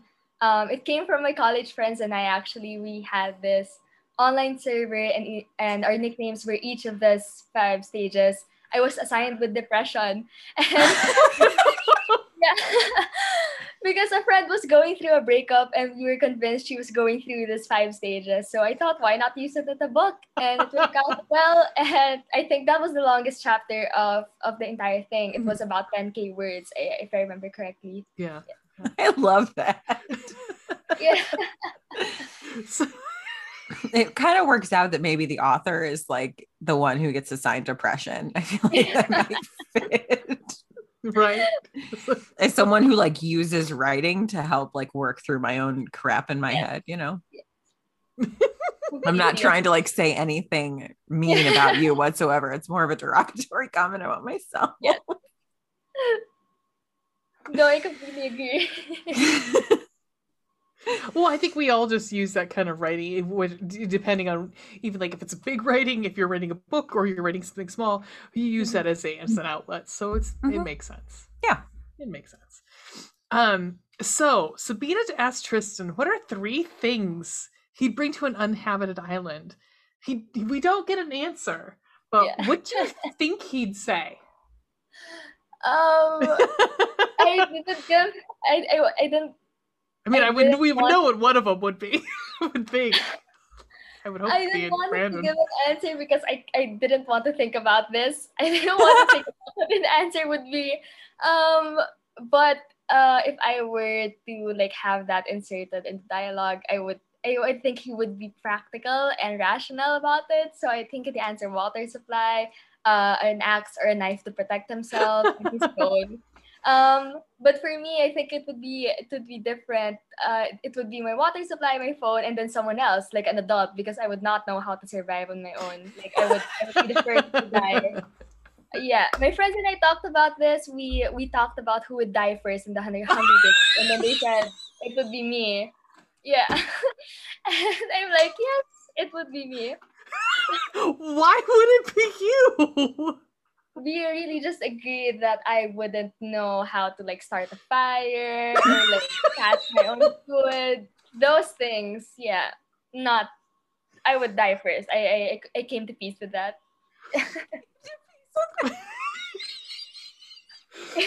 Yeah, that's hysterical. I think that's like a legitimate. I mean, I don't know.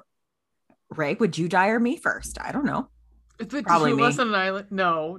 Okay, so let's step back. Hold on. So All right. okay, this question usually is asked where it's like you're going to a desert island and you're going to take 3 things that you want to like be with you for eternity or until as long as you're in the island. Like, what are the things that you would like Until you starve to death. Like, okay, for me, it would be a copy. Okay, thanks. Okay, so it would be like a love copy you. of Pride and Prejudice. Sure. It'd be right. Yeah. Come Okay. Fine. It would be like I don't know, something along those lines. Like, I'm trying to think of an album that I like, something like those lines. Like, so let's I all have think. a Kindle. But you don't have anything to plug it into. Okay. Can't you use a potato? Isn't that a thing? Isn't there like a? Sure, All right. sure. Take a potato. That's your number 2 is a The potato. weird things from TikTok. What if they grow on the island? What island are you stuck on? I don't know. We just said a deserted island. Sure. It guess better what? be in a nice. Guess what? You can take your Kindle. You can take a potato. And what was your third thing? Probably wine. Better be more than a crate. Okay. Gianna, now that if you can extrapolate from there, what are the 3 things that you can't live without that you want to be on an island with? 3 things I can't live without. Sorry, I threw this into disarray, didn't So I? hard to pick. Yeah. This wasn't in the questions. Sorry. Good job, Ray. I know, I'm the worst. 3 things I can't live without. I would probably say, yeah, a book, something I would very, very much have to decide on, like which one. What do you And read then all the time? Do you read over That'd and be so over and hard. over again? I think that would be Percy Jackson. Yeah.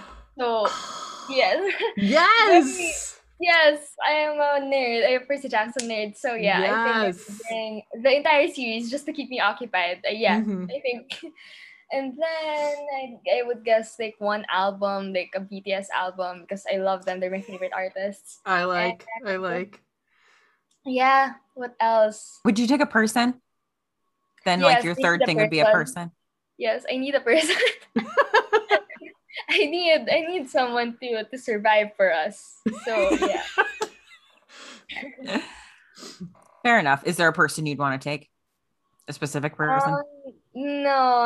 I guess it would be my sister. Yeah, just her. You can say That's Sebastian Stan if it's Yeah, Sebastian you Stan. can say whatever you want.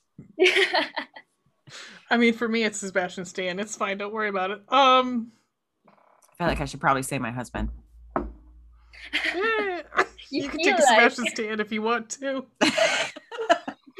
No, your husband's Out of very the two sweet. of them, I love him. he is very sweet. Out of the two of them, could he like figure out how to start a fire? Would he have a lighter on him? I think He doesn't Sebastian smoke would. anymore. Okay. Sebastian probably would. He would probably also have a knife on him. Okay. Thinking about practical things. Okay. Yeah. So cool. Where are we? Oh, all right. So, what gave you this idea, like, of having like this bodyguard and supermodel like romance? I mean, well, because you said you already had Sabina. Like, Sabina was a character. Was Tristan? Tristan was not a character. So this is somebody that you added. So what prompted you to add this character? Yeah, with this question, like, how did you come up with this novel? I was so scared this was going to come up in the questions because my honest answer is that I have no idea. I just knew that Sabina had to be working because it's set after Andy's and MJ's book. So they've already graduated university in there. And it was mentioned a couple of times that she modeled and did some photography. So I went with that. Yeah, so her character was kind of already set, and her personality, I knew what I was going with. But for Tristan, you're right, Ray. I had to create him like with no idea whatsoever. So he was one of the things that I really had a hard time conceptualizing. Like what was his personality, or what would he be doing? His name, those things like that. Um, I needed him to be someone that Sabina needed work wise, so she could go out of her mind when he resigns. So yeah, it was a title and story as a whole that I struggled with. I wanted the story to be more than just an office romance, more than just the wait, can I swear? Yeah. Yeah, No, okay. God. Yeah, of course. We've been holding it in. Come on. Come on. For fuck's No, sake, please come go on. ahead. More than just the fuck buddies and lovers show. So Oh, Gianna, we love you. Yeah, so yeah, that was how I came up with the premise and the romance of it all. I wanted Sabina to be happy, and then have that happiness taken away from her. And then I wanted the story to talk about what love meant and what that love meant if you can't love yourself. So yeah, those kinds of things came from the premise. Gotcha. Also, we love the name Tristan. Oh, Thank you. Both of us, like we were talking about that not that long ago, because we went on like we reviewed Mariana Zapata's most recent book, which is called All Roads Lead Here. And we both love Mariana Zapata. That's one of like Ray had recommended her to me like way back when. And we both recently, when doing the Rhodes book, went down like a Mariana Zapata rabbit hole. And one of her books that we really love is called Lingus, named for exactly why you think. And it's the lead character's name. Robbie Lingus. His real name is Tristan. It's about a porn star. Robbie Lingus is his porn star name. Okay. Yeah. It's a wonderful book, and it's actually not that dirty, to be honest. Even though it's pretty dirty. Well, but all right. Never mind. Anyhow, we also like dirty. It's fine. It's fine. Okay, so writing process? Yeah, you want to talk about that? All right. So, your writing process, like, what's it look like? Where do you set up? Oh, there's a cat coming up. Where do you set up? Like, how does it look? Like, some people like, the lake out front of my house and that kind of thing. No, I don't have a lake outside of my I don't house. either, Gianna. I don't either. Don't worry about it. Yes. Actually, I just have my own room, which is great. I have my own desk and my laptop where I am right now. So this is my sanctuary. Like, this is where I get into it. Like, and I use Pages like instead of it's something that Mac has. Instead of Google Doc. We're both Mac girls. Yeah. Before but it crashes a lot and it doesn't work offline. So in Pages, it's much more effective for me. So I usually write at night on my laptop here in my desk with no music.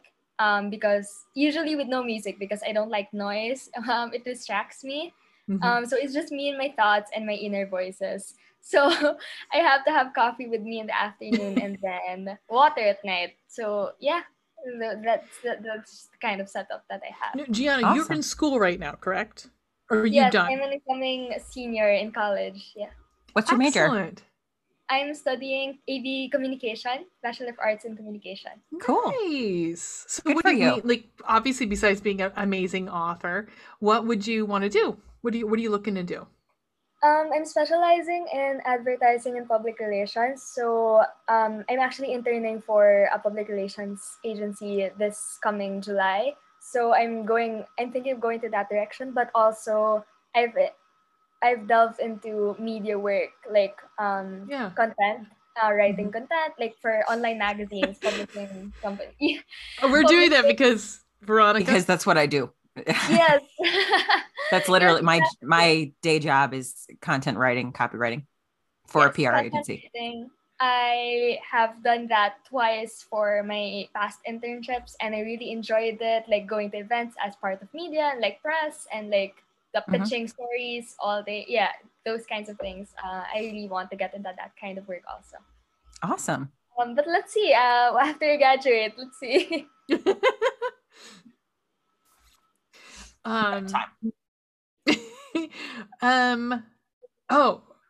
Let's say, like you wrote some. Okay, we're just going back because we have a Google Doc, so we're going back. Yeah, we do. So, all right. So, who are some of your literary influences? What? Let's start with that question, and I'll ask my subsequent question afterwards. So, who are your? It doesn't have to be romance. Your literary influences. This was tough because I read a lot when I was a kid. Like, I would ask my parents to buy me a full-length novel at the mall, and I'd finish it cover to cover before we got home. So, yeah. I feel you, girl. Yeah, my mom used to joke that we'd go broke from my buying of these books.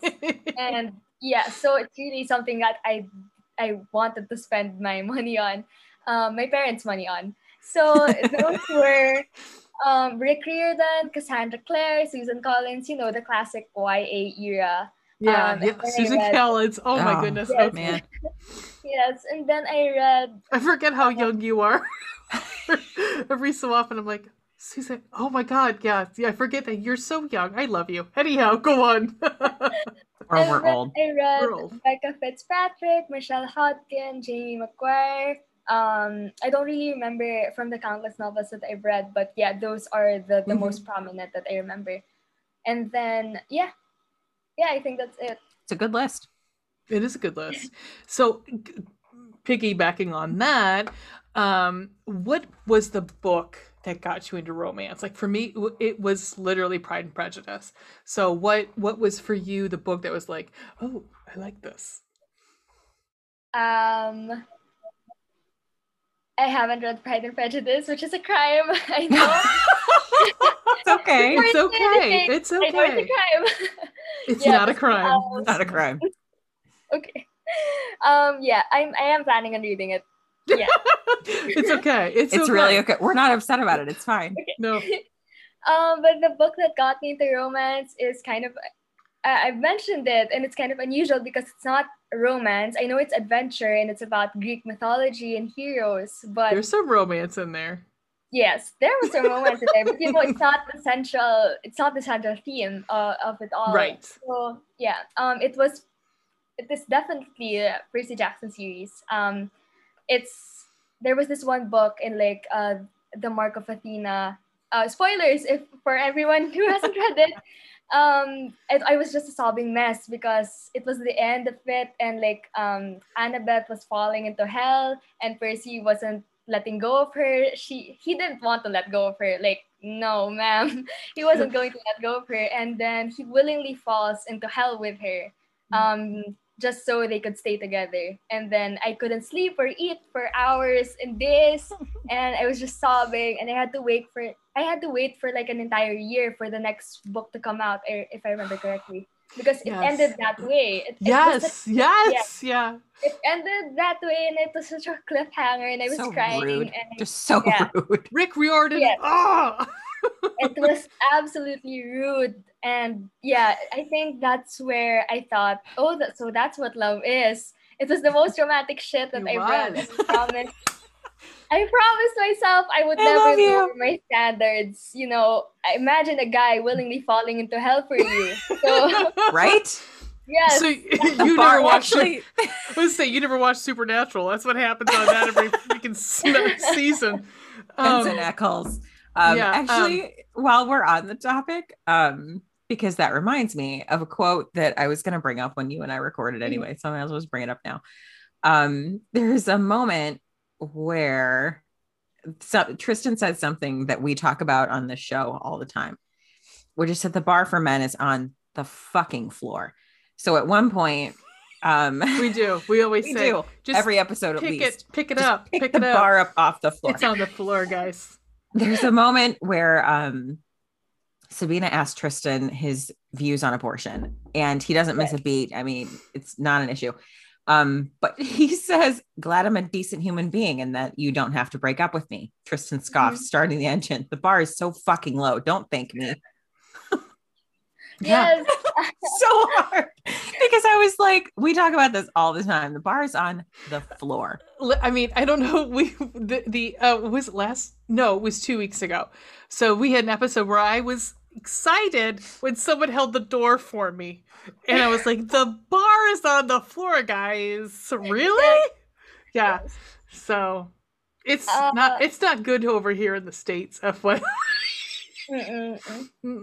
No, it's the same in the Philippines. Like the standards are very, very fucking low. Like just as a whole, let's just do better. I mean, guys. The sad that's like the bar is going to hell for me. I mean, it'd be like way up here, right? You'd hope it'd be up here. Yes. That book was good. Oh, those books are great. And did you get upset like I did when the movies didn't end up being good? Because the book, yes, I liked the movies, but like no one but me liked the movies. So no, they really screwed it up. Like they did. It was everyone was older than they supposed to be, and yes, and Logan Lerman was for me like the perfect Percy, but aged up, like for the Heroes of Olympus series, I guess. But for the beginnings of the books, they should have gotten kids, they were kids. They did the same thing with Harry Potter. Like they, although, I mean, they were, but that same, but they don't think about like those don't go year to year to year to year to year. Mm-hmm. So, I love Percy Jackson! Yay! I'm so excited. So yeah, I'm excited for the series that Rick is actually producing. Yes. If I remember correctly. Yeah. So I'm really excited for that. I'm really waiting for that. It's gonna be good. Yeah. It's me again. So and I didn't know this until I found your Wattpad. I found your Wattpad a little bit. I found your Blueberry Boys Wattpad, but I'm going to ask you this anyhow. It's fine. A lot of authors have soundtracks, music that they listen to as they write. Do you have a playlist? You said you don't listen to music. Yeah. But is there something that influences you? No, I don't think there's something that I listen to when I write. I have a playlist for each of my books, like just so that it can add to the vibe and like the mood and like bringing it to life. But for when I write, no, because again, it usually just distracts me. But the few times that I do, like I'm just in the mood to hear something, it would be my favorite artists. It would just be BTS. I would just be playing them. I would just be streaming the music. So yeah, I'm just jamming and then writing at the same time. Yeah. Cool. We love a good playlist for the book. We say that all the time. Yes. Every single time we see a playlist for the book, we're like automatically puts it like a notch higher for us. Yep. Spotify playlist. Yeah, it's just a fun step like for me when I plan it. Yeah. Well, because like even if you're like, so if you put that one, like it's a lot of authors do that, like on each chapter they put the song that goes to that chapter. I might listen to it 50 times before I get to the end of it, but it's still like I get the vibe of what's happening in that chapter. Yeah. I totally get it. It's you, lady. Oh yeah. Okay. So we talk a lot about, I mean, this is our romance novel podcast. So we talk a lot about like our favorite heroes and whatnot. I was wondering if you had like an ultimate romance novel hero. Perhaps we've just learned it. Like for me, well, obviously Mr. Darcy from Pride and Prejudice, obviously. But then also for me, I love a lot of Penny Reed heroes, Drew Runis, Nico freaking Moretti, Megan Niello, whatever. And then like Jack Devlin, we as a podcast really love from Lisa Kleypas. So I was just wondering if you had like an ultimate romance hero that is just like stands above the rest for you. This might be my 15-year-old self talking, but I would say Will Herondale. If you guys know him, he's from The Mortal Instruments. Oh, yes! Okay. Okay. Yes. So Grace like disappointed in herself for like forgetting. But yes, it would be Will. He didn't want to love anyone because of his supposed curse, and then he stayed back while he watched the girl he liked or he loved be engaged to his best friend. So I was really, really heartbroken and like crushed. And I really loved him as a character. So yeah, I would say it would be him. He stood out from the rest that I've read, the countless novels that I've read. Gianna, Awesome. what are the ones that were before? Like the ones who went back? They went back in time. Do you remember those ones? Is it the Bones? The No, oh, I okay. don't remember. There's a part of there's a set of those that are like from the past. I read reading those ones. I love them so. But use Mortal Instruments. You would totally recommend. Yes, yes. Okay. Okay. All right. And then the last couple, do you have a favorite romance novel or a favorite romance author? I don't have a favorite for both because there's no one in particular. And then when I enjoy a good romance book, then that gives me butterflies, then or like tears, then I enjoy it. But for the favorite romance novel, it's been a long time since like I really read more because I write more than I read now. Mm-hmm. I think if like comfort book, something that just gives me butterflies, something that I just want to read for something light. I think it would be Fangirl by Rainbow Rowell, sorry. Just because it's a light read. And then The Last Song by Nicholas Sparks. It might be mainstream, but I really, really like the story and I cried at the end. Yeah, really Nicholas gives Sparks me- pretty much makes everyone cry, I think. Yes. And there's this one I'm currently reading, which has a good romance in it, but I'm not yet done. So I wouldn't say it's my favorite yet. And it's called The Invisible Life of Addie LaRue. Oh yeah, Yeah. I haven't read it yet, but I've seen it many places. People seem to really like it. Yeah, yeah. It's good so far. So I haven't finished it. So let's see how it goes. But the romance is good. I had no time to read for pleasure when I was in school. None. No. So- When I graduated, I was like, I'm gonna read some things that are school books. I was so had a excited. massive list of books. When I was done with grad school, Yes. I was like, I am going to read every single book I can get my hands on. And Yeah. that has pretty much remained true. Like since, I don't apparently someone told me the other day how long it had been since I graduated and I wanted to vomit a little bit. But like I've read, and really since we've talked about this in the podcast, but like COVID and quarantine and just Mhm. being like constantly in the house and working, and I have a toddler, and like so it's just been really intense.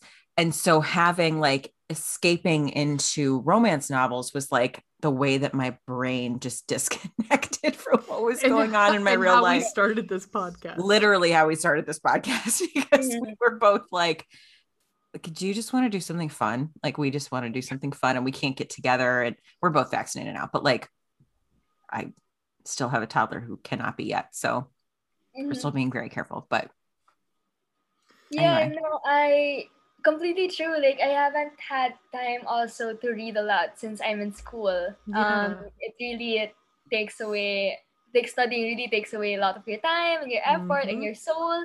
You know, you're dying when you're doing your research.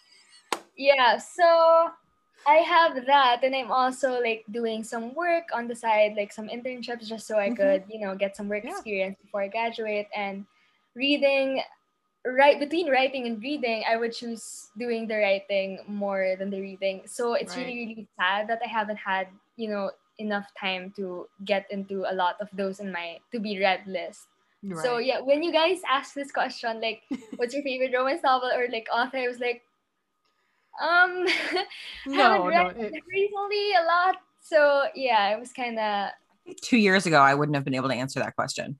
mm. Truthfully, because I'm more like I'm newer to reading romance, whereas Ray is like, Since I was a teen. So, Yeah. I mean, I worked at a library, so I would be like, oh, we shelved this, but let me just shelve this in my back pocket. Yes. So as I was going along, it was like, ooh, this sounds good. Oh, look at that. Look at that cover. Hello. In my back pocket. So I don't know. I know I know Veronica's feelings about this.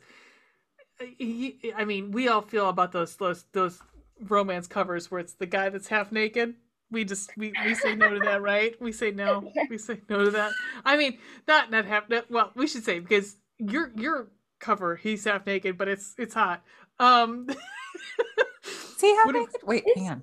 He's wearing clothes. He's got a shirt on, doesn't he have a shirt on? Yeah, I Yeah, think, no, I think you sent me one particular that was a Johanna Lindsay, where he was literally naked, except for she was covering his naughty bits. Yeah, that was it. She was just like wearing this ridiculously beautiful ball gown, and it was just her. She was covering him. He was shielding his. And I was like, okay. I mean, okay. Yeah, he has a suit on. We all know where that's going. He has a suit on. Okay, there you go. Perfect. See? No, I think I think modern. Also, I love her earrings. Great. There were cover studies that, half naked, and I was like, my family will be buying this. Can we keep the clothes on? Yep. Can we keep the clothes on, please? I can imagine my mom being like, "Hey, mom, can you purchase this for me?" We His dog is almost hanging out. When you sent me earlier, we frequently talk in this podcast about how our mothers will never speak to us again because we don't censor ourselves much. This book, actually all of my books, I told them, you cannot read any of this. You are not allowed to read any of this, like both of you, like my parents, and it's only my sister who gets to read. Where she's just 1 year older than I am, and we're really, really close. So I have no apprehensions, like with showing this work to her. But for my parents, I told them, no, you can buy the book, but you're not reading it. Please don't read it. You're not reading it. Well, I told Veronica, I said, I'm okay with my mom listening to our podcast. My dad, what? It would be a lot. It would be a lot that I have to go to therapy for. So I know the name of a really good therapist if you need one. Coolio. Well, Gianna, this was awesome. I'm so glad that you could join us. Is there anything else that you want to talk about? No, I think that's it. I just want to thank you guys so much for having me. It was really nerve-wracking. Oh, I hope not. I've been thinking about this since, it was emailed to me, and I'm like, what? This is going to be the first time that I'll be the one being interviewed, because it's usually me doing the interviewing. Right. For my work and my internships and all that. But yeah, so this was the first time. I'm just really, really nervous about it, but thank you guys so much for taking the time to read the book and talk to me about it. And I hope you enjoyed it. So we're so glad that you could join us. Thank you so much for doing this. Yes. Thank you. Also, can I have a quick question? Is that a Rugrats top you have on? Yes. Did you even notice that? I love it. I love it. Tommy Pickles. Love it. Very Gianna, thank you so much. And thank you. All right. Let's do let's do stunt casting, and then we'll come back with recommendations. Okay. All right, let's do stunt casting. So, yay! Let's go. Ah! Right. I like how we do this now, where you and I kind of keep it. I do. I like that I don't know who your people are. It's a surprise. Mm-hmm. So I only did 2. Same. Me too. Okay. You go first. Tell me you're Sabina. Oh, okay. So, I didn't for some reason keep. Okay, hold on. Would you do yours? Because I lost mine. Honey. Of course. Oh, damn it. What was her name? Sorry, I pinned it and then didn't. Hang on. I'll get it back. Oh, okay. So her name, I chose a woman named Samantha Boscarino. Do you want me to put a pin? Yes. Hang on. Yeah. Let me put it in the chat. Send me in the chat. Send it to me. All right, here's that. She is. Oh, she's cute, isn't she? Her bottom lip is hot. I know, right? It's very puffy. It's full. Yes, it's full. She was born in California. She was born in California, but it says she is Ecuadorian and Italian. Ooh, so nice. She's got she's not white, she's got some.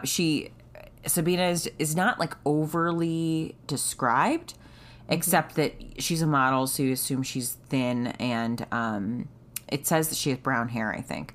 So I mean, she looks like she could be a model, and she's got brown hair, and she is very pretty.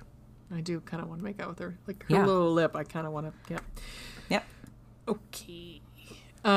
So mine, now that, hold on, let me see, make sure it's saved. Oh, there she is. So I'm going to send it on over to you. I'm singing. I'm Really I'm in a singing shower tonight. and I'm singing. So, I chose because I was trying to think of somebody. So I'm going to be completely yes. honest. Are you serious? This is when Luna's going to start running around like an asshole. Sounds about Guys, right. Luna got a bed in the studio, so she has her own little bed, but she's not sleeping in it. So Sabina to me is a fucking bitch. And I think Gianna would probably agree with that a little bit. I mean, she's a bitch. I mean, but that's her charm. Mm-hmm. Is that she's a bitch. I mean, she's a supermodel. She's a supermodel. unapologetic. She's unapologetic. She's a bitch. And so I thought about someone who's gorgeous and a bitch. And I thought, and she is white. I apologize. She is white, but she was like the first person I thought of.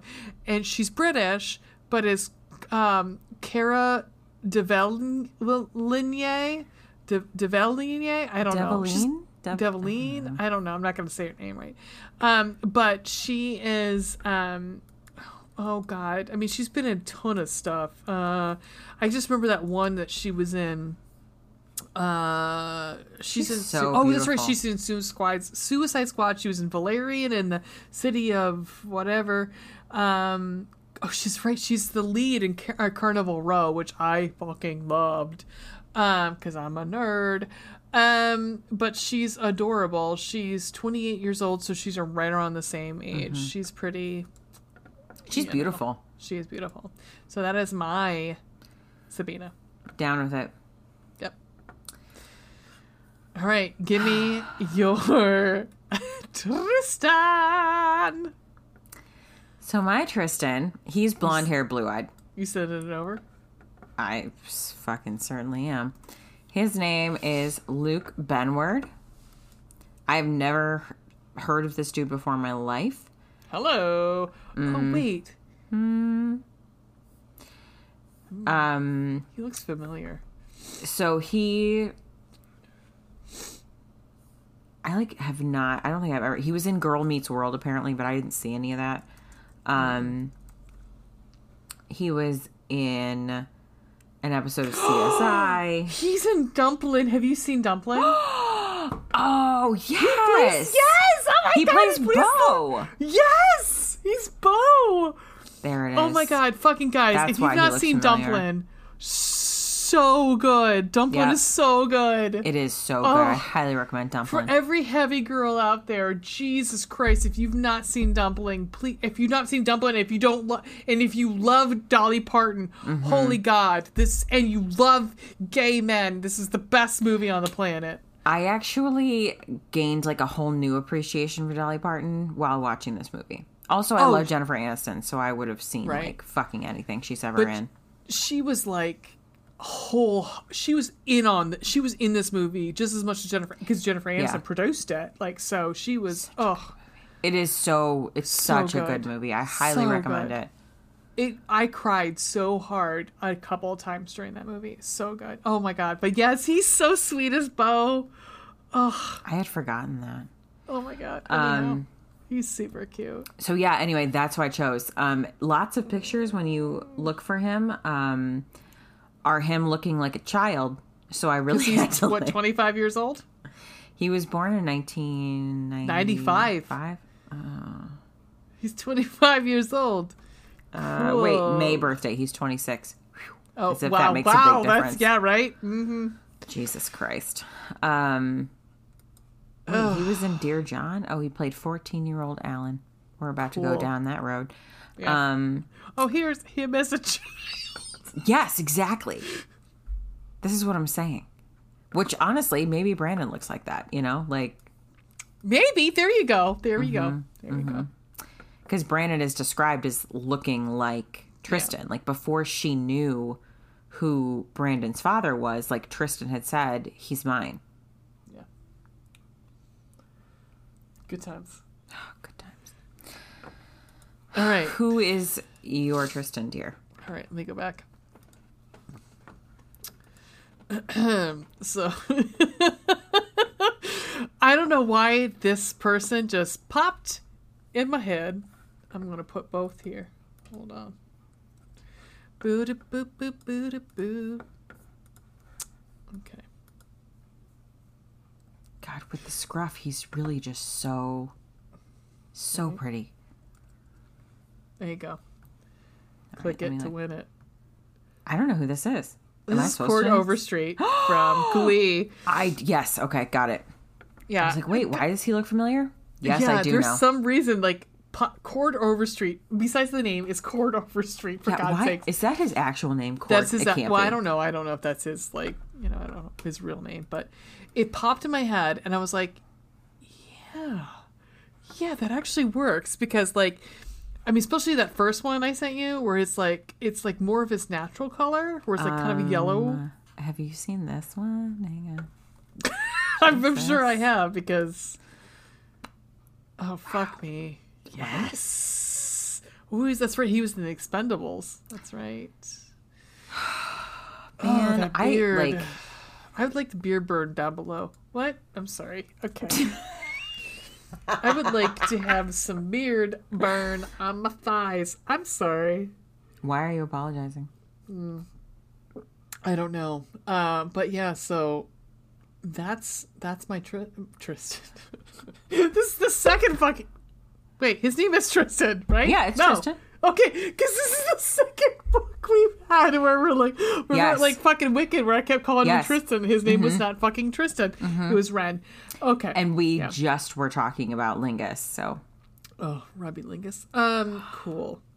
Tristan. All right. So hot. Yeah. So anyway, And you know what? Actually, this Tristan is very similar to the Tristan and to Robbie Lingus, because remember, Robbie Lingus has to get he puts that dye in his hair. Right. He puts the grease in his hair to make it brown. He wears puts- his glasses on. Right. Mm-hmm.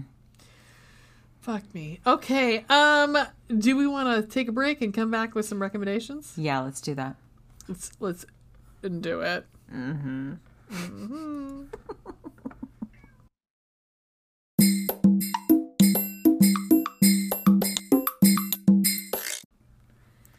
And we're back. Oh, we're fucking back, bitches. Like Britney. Free Britney. Free Britney! Get so fucking angry about that. I'm trying to find our notes. Okay. The next part of this wonderful podcast is that we do some recommendations. Hell yeah. Since mine are first, I guess I will go first. Yeah, go for it. So, first off, I want to talk about this wonderful book that I read this week. And I love this woman. She's adorable. And she's going to have a baby, in 3 God. weeks. Becca Mack. My God, girl. She wrote, I read Love You Wild from Cherry Publishing. It's amazing. I loved it. Yeah, I need to read that because you said nothing but good things about it. It's honestly, you'd love it. They have this. So if you want to read my review, it's on our website, and it's on Goodreads too if you want to look. But it's got one of the cutest characters. I'm not a big fan of kids in books, kid characters in books, but Miss Vivi, is one of the cutest fucking characters, and the way that Becca writes it is so endearing. I loved Miss Vivi. And then when you find out why she's called Miss Vivi, what her name becomes, it's amazing. So you've got, it's not an enemies to lovers, it's a playboy too, realizing that he's so as I say in my review so you've got Avery, our hero, and Claire, our heroine. He realizes he wants a one night stand, but then he quickly realizes that Claire might not just be Miss Right now, but Miss Right. So I completely recommend she's coming out of a philandering boyfriend relationship, and Dicks. the writing's great. It's fucking hotter than shit. Like, oh my Nice. god. You sent me a couple like little excerpts.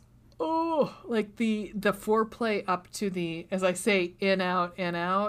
Holy god, it is hotter. It's muy caliente, super hot. So that's my Nice. one recommendation. My other is another.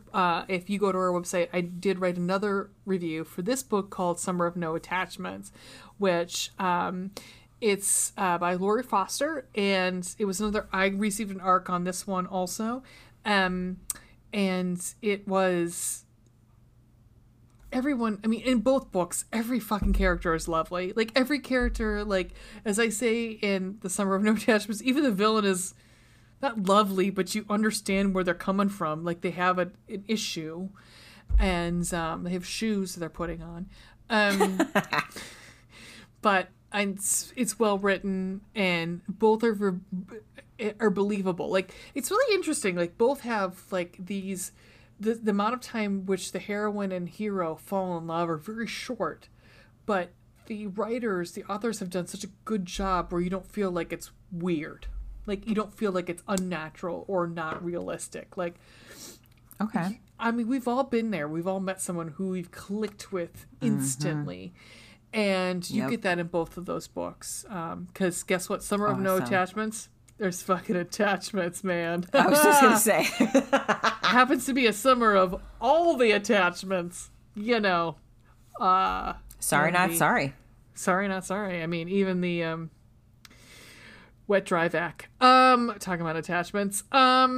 So that happened. My All eyes right. just got really wide. Yep. All Zumba. right. I mean, I meant to say Roomba. Zumba too. Zumba. Anyhow, how about you, baby? Okay, so again, Penny Reed got me. Fucking Penny Reed, man. She's a fucking queen. Just don't doubt anything she ever does, basically Nope. is what I'm saying. Nope. No. So I started working my way through the Beach Read box set, which I recommend just in general as a thing. And you did 2 It's- weeks ago. Yeah, exactly. So I think I talked about it 2 weeks ago because of Claire Kingsley. Yes.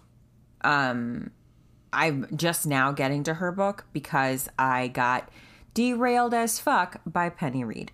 So Penny Reed's first, I had recommended the second part of, like, it's a two triplets, like, in a set together.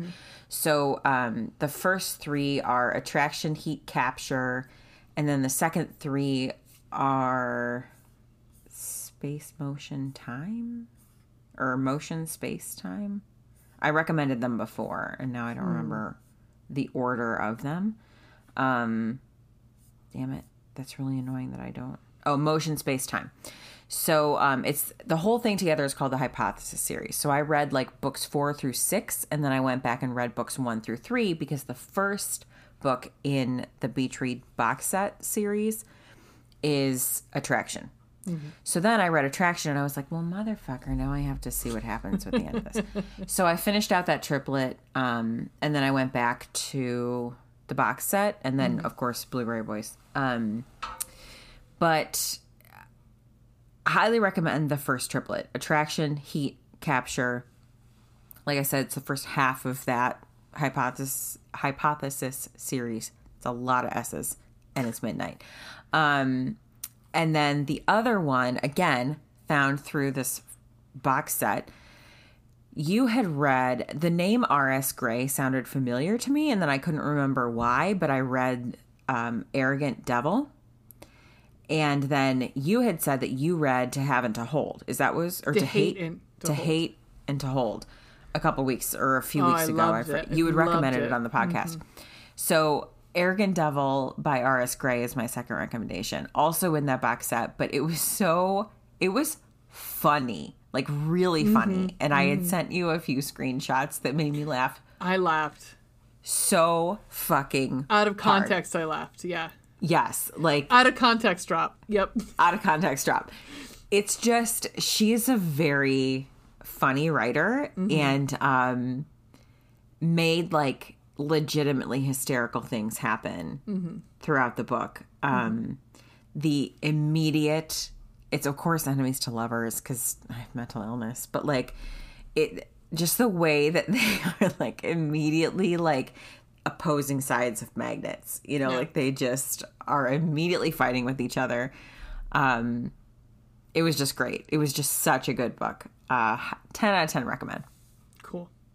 You got a podcast recommendation for me? Yeah. Well, actually, you're first on the list. Oh, okay. I can go. Go for it. So I'm not huge into like self-help podcasts because I just have a therapist and I can only take so much. Before you talk about therapy, there is that online therapy that everyone talks about. BetterHelp.com. No. You keep talking. I will look. There is a online one you can do. Okay, keep talking.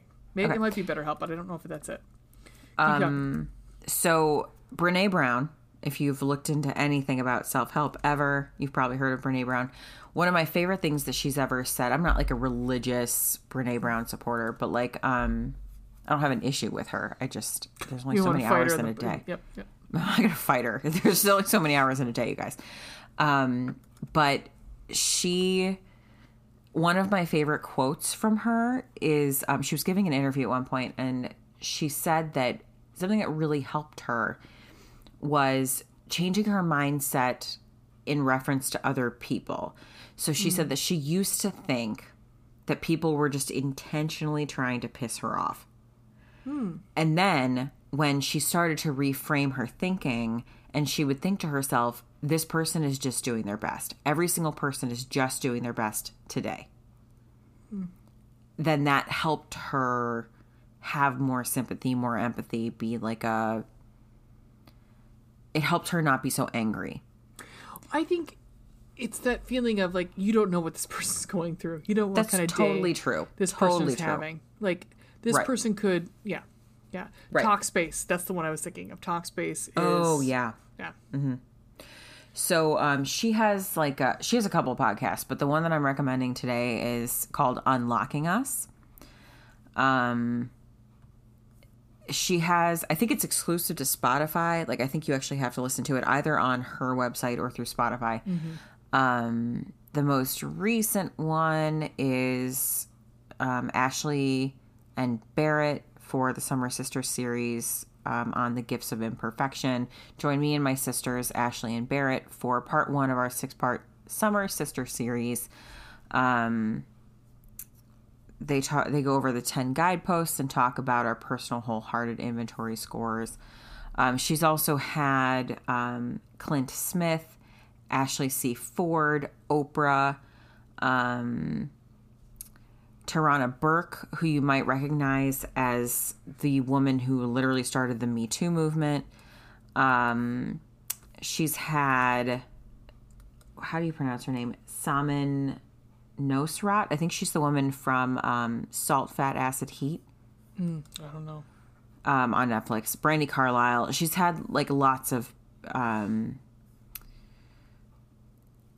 worldly people as guests. And talking about like, the description is conversations that unlock the deeply human part of who we are so that we can live, love, parent, and lead with more courage and heart.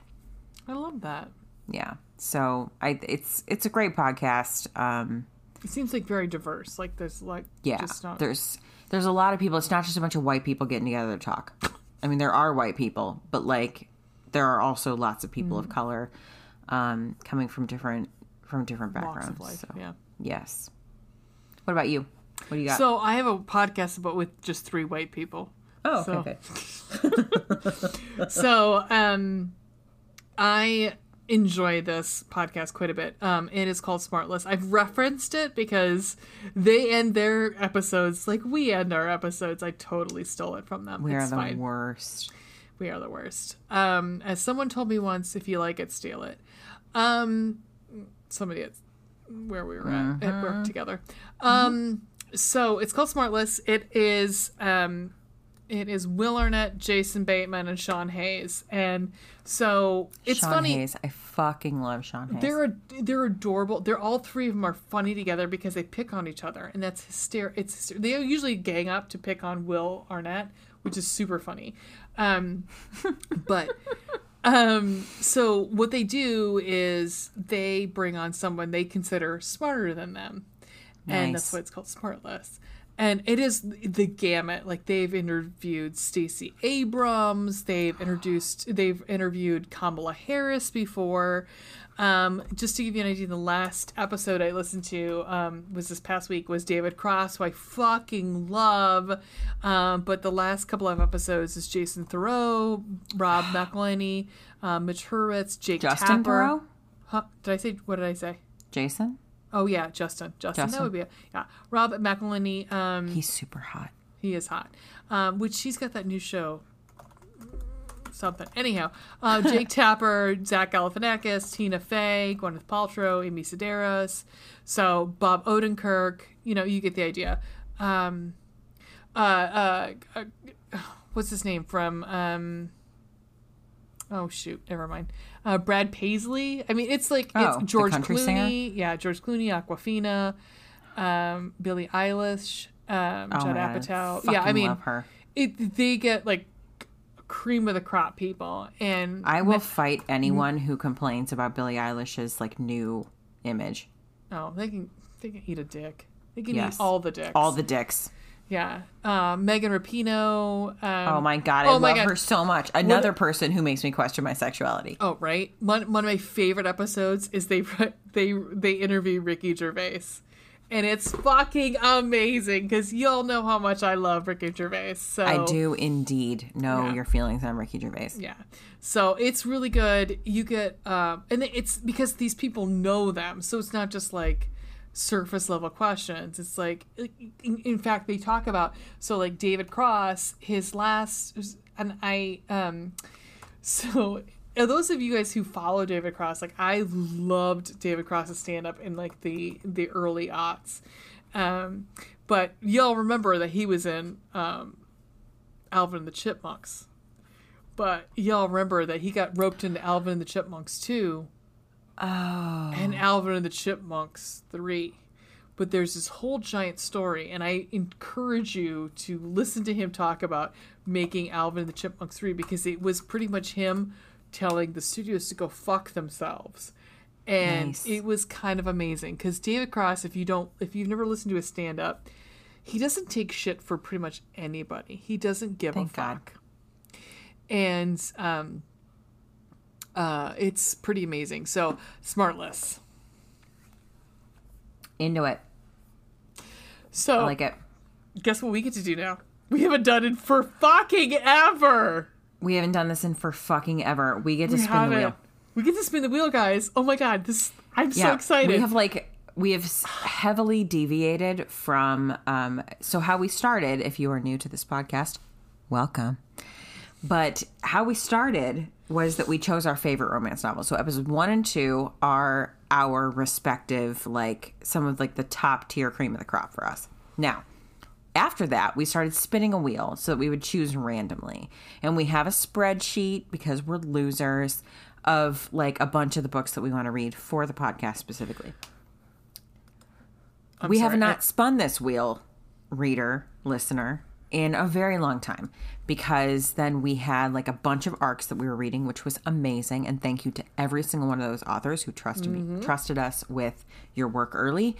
And then we also had some things that we just wanted to read because they were coming out. Like we wanted to read them quickly. Like Mariana Zapata came out with a new book. We wanted to read that, things like that. And it's our podcast. So we can do what the fuck we want. We kind of can just do whatever the fuck we want. And right now, that includes going back to the wheel because we were supposed to have a guest. Did you already spin it? No, I didn't. Of course not. No, because we got to pretend like that you can hear it. I need to put the sound effect in. We need to get a sound effect. It's fine. I know. I'm sad about that. So at any rate, we're finally going back to the wheel, ladies and gentlemen. Actually, like a quarter of our audience is dudes. Yeah. Isn't that weird? No. It's not weird. And also, thank you for listening.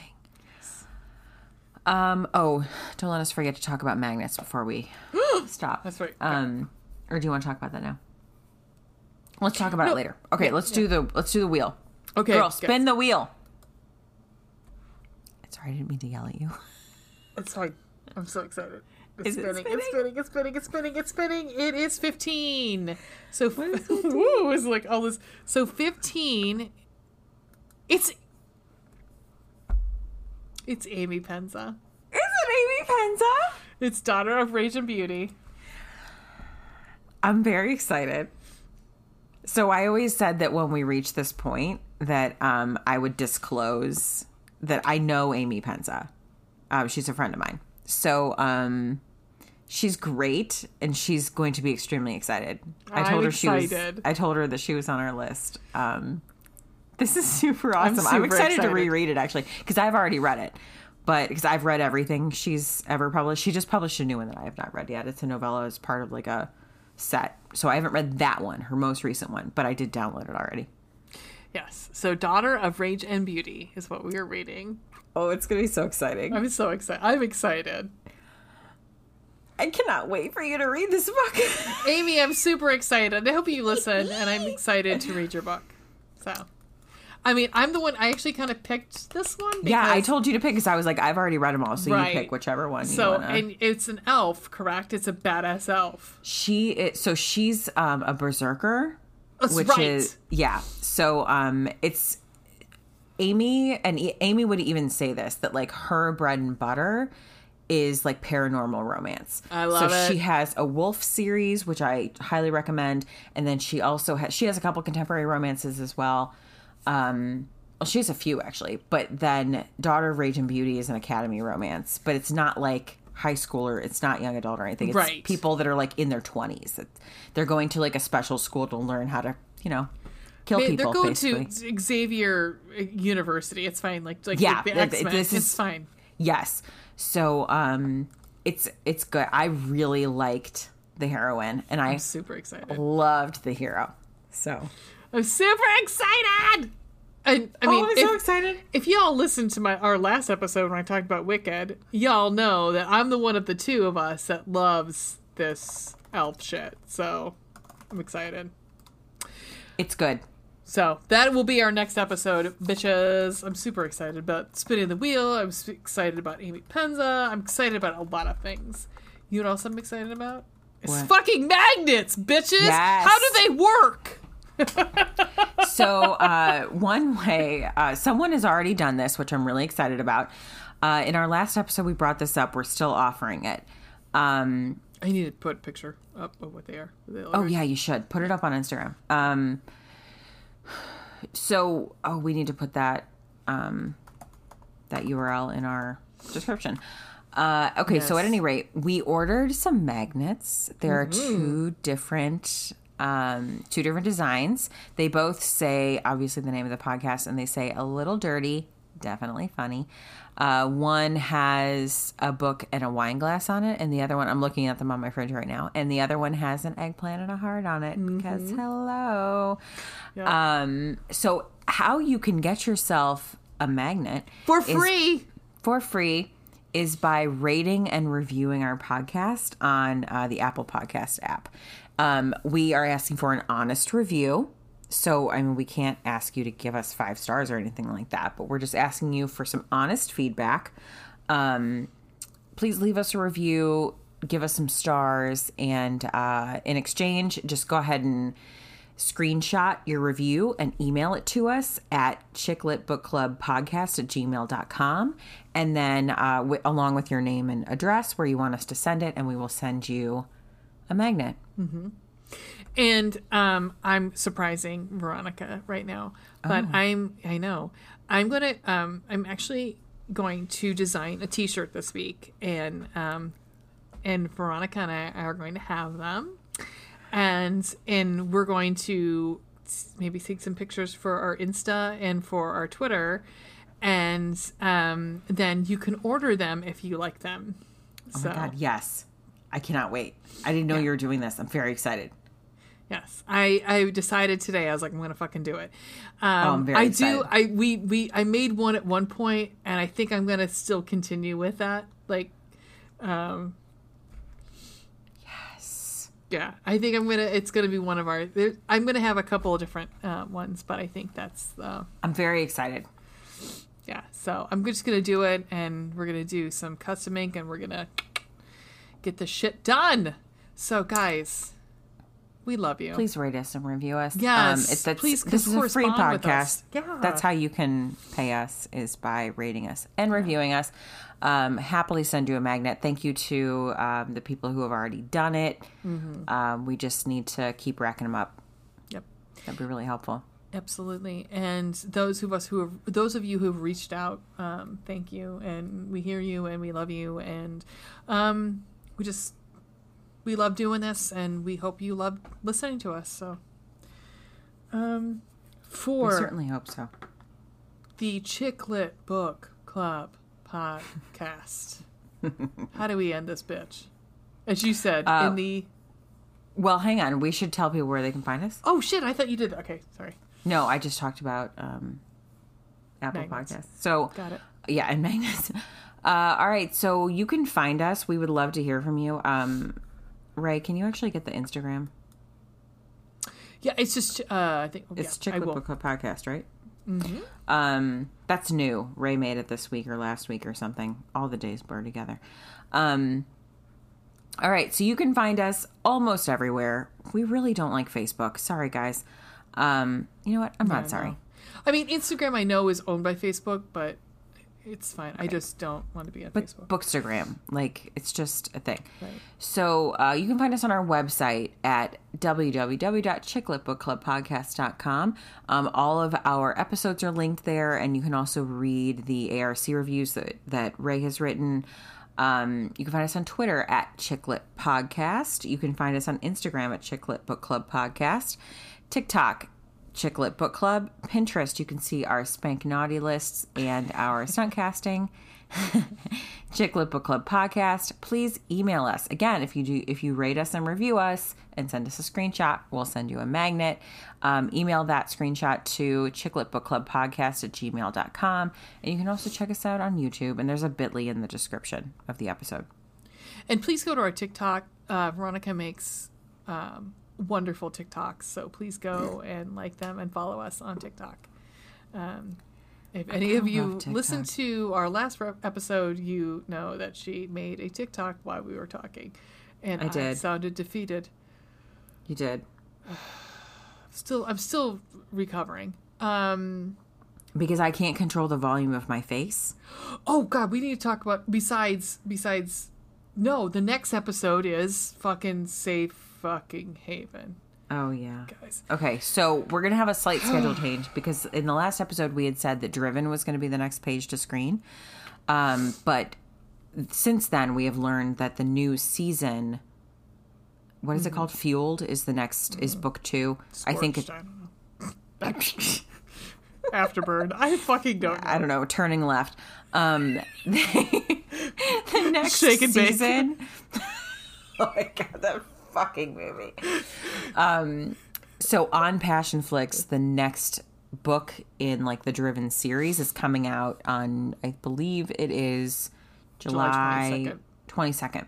So what we did was bump the Driven review to the 20th. So that's coming out the same week as the second season of that series comes out. Unfortunately, Ray has volunteered herself as tribute to not only watch Safe Haven, but read it. Now, I have seen Safe Haven. I've seen it too. So I will rewatch to refresh my memory. I will do that too.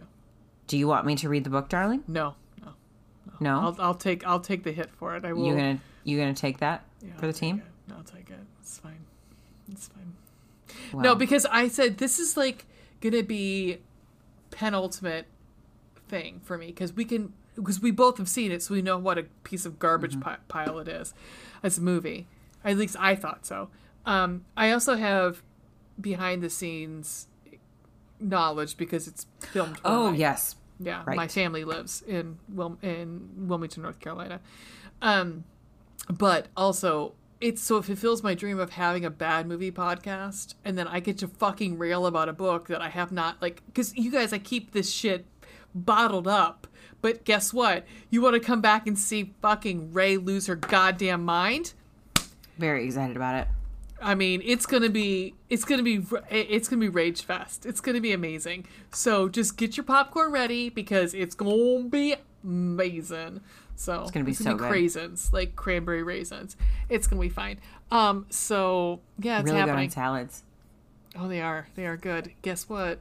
It's just so Nicholas Sparks. I'm fucking coming for you, you bitch. I'm coming for your fucking ass. It's cool. I'm gonna publicly bring you out. Lay you out in public and talk about how much this is all a formula for you. I see you, you bitch. It's happening. Anyhow, okay, so that's coming up. All right, beautiful. How do we end this? Darling. How do we end In a this? really obnoxious way. We do, as the boys from Smartless would say. Bye. I can't Fucking believe some people obnoxious. listen to their podcast too. Because holy shit, Do it, because it's annoying on their podcast too. we're the worst.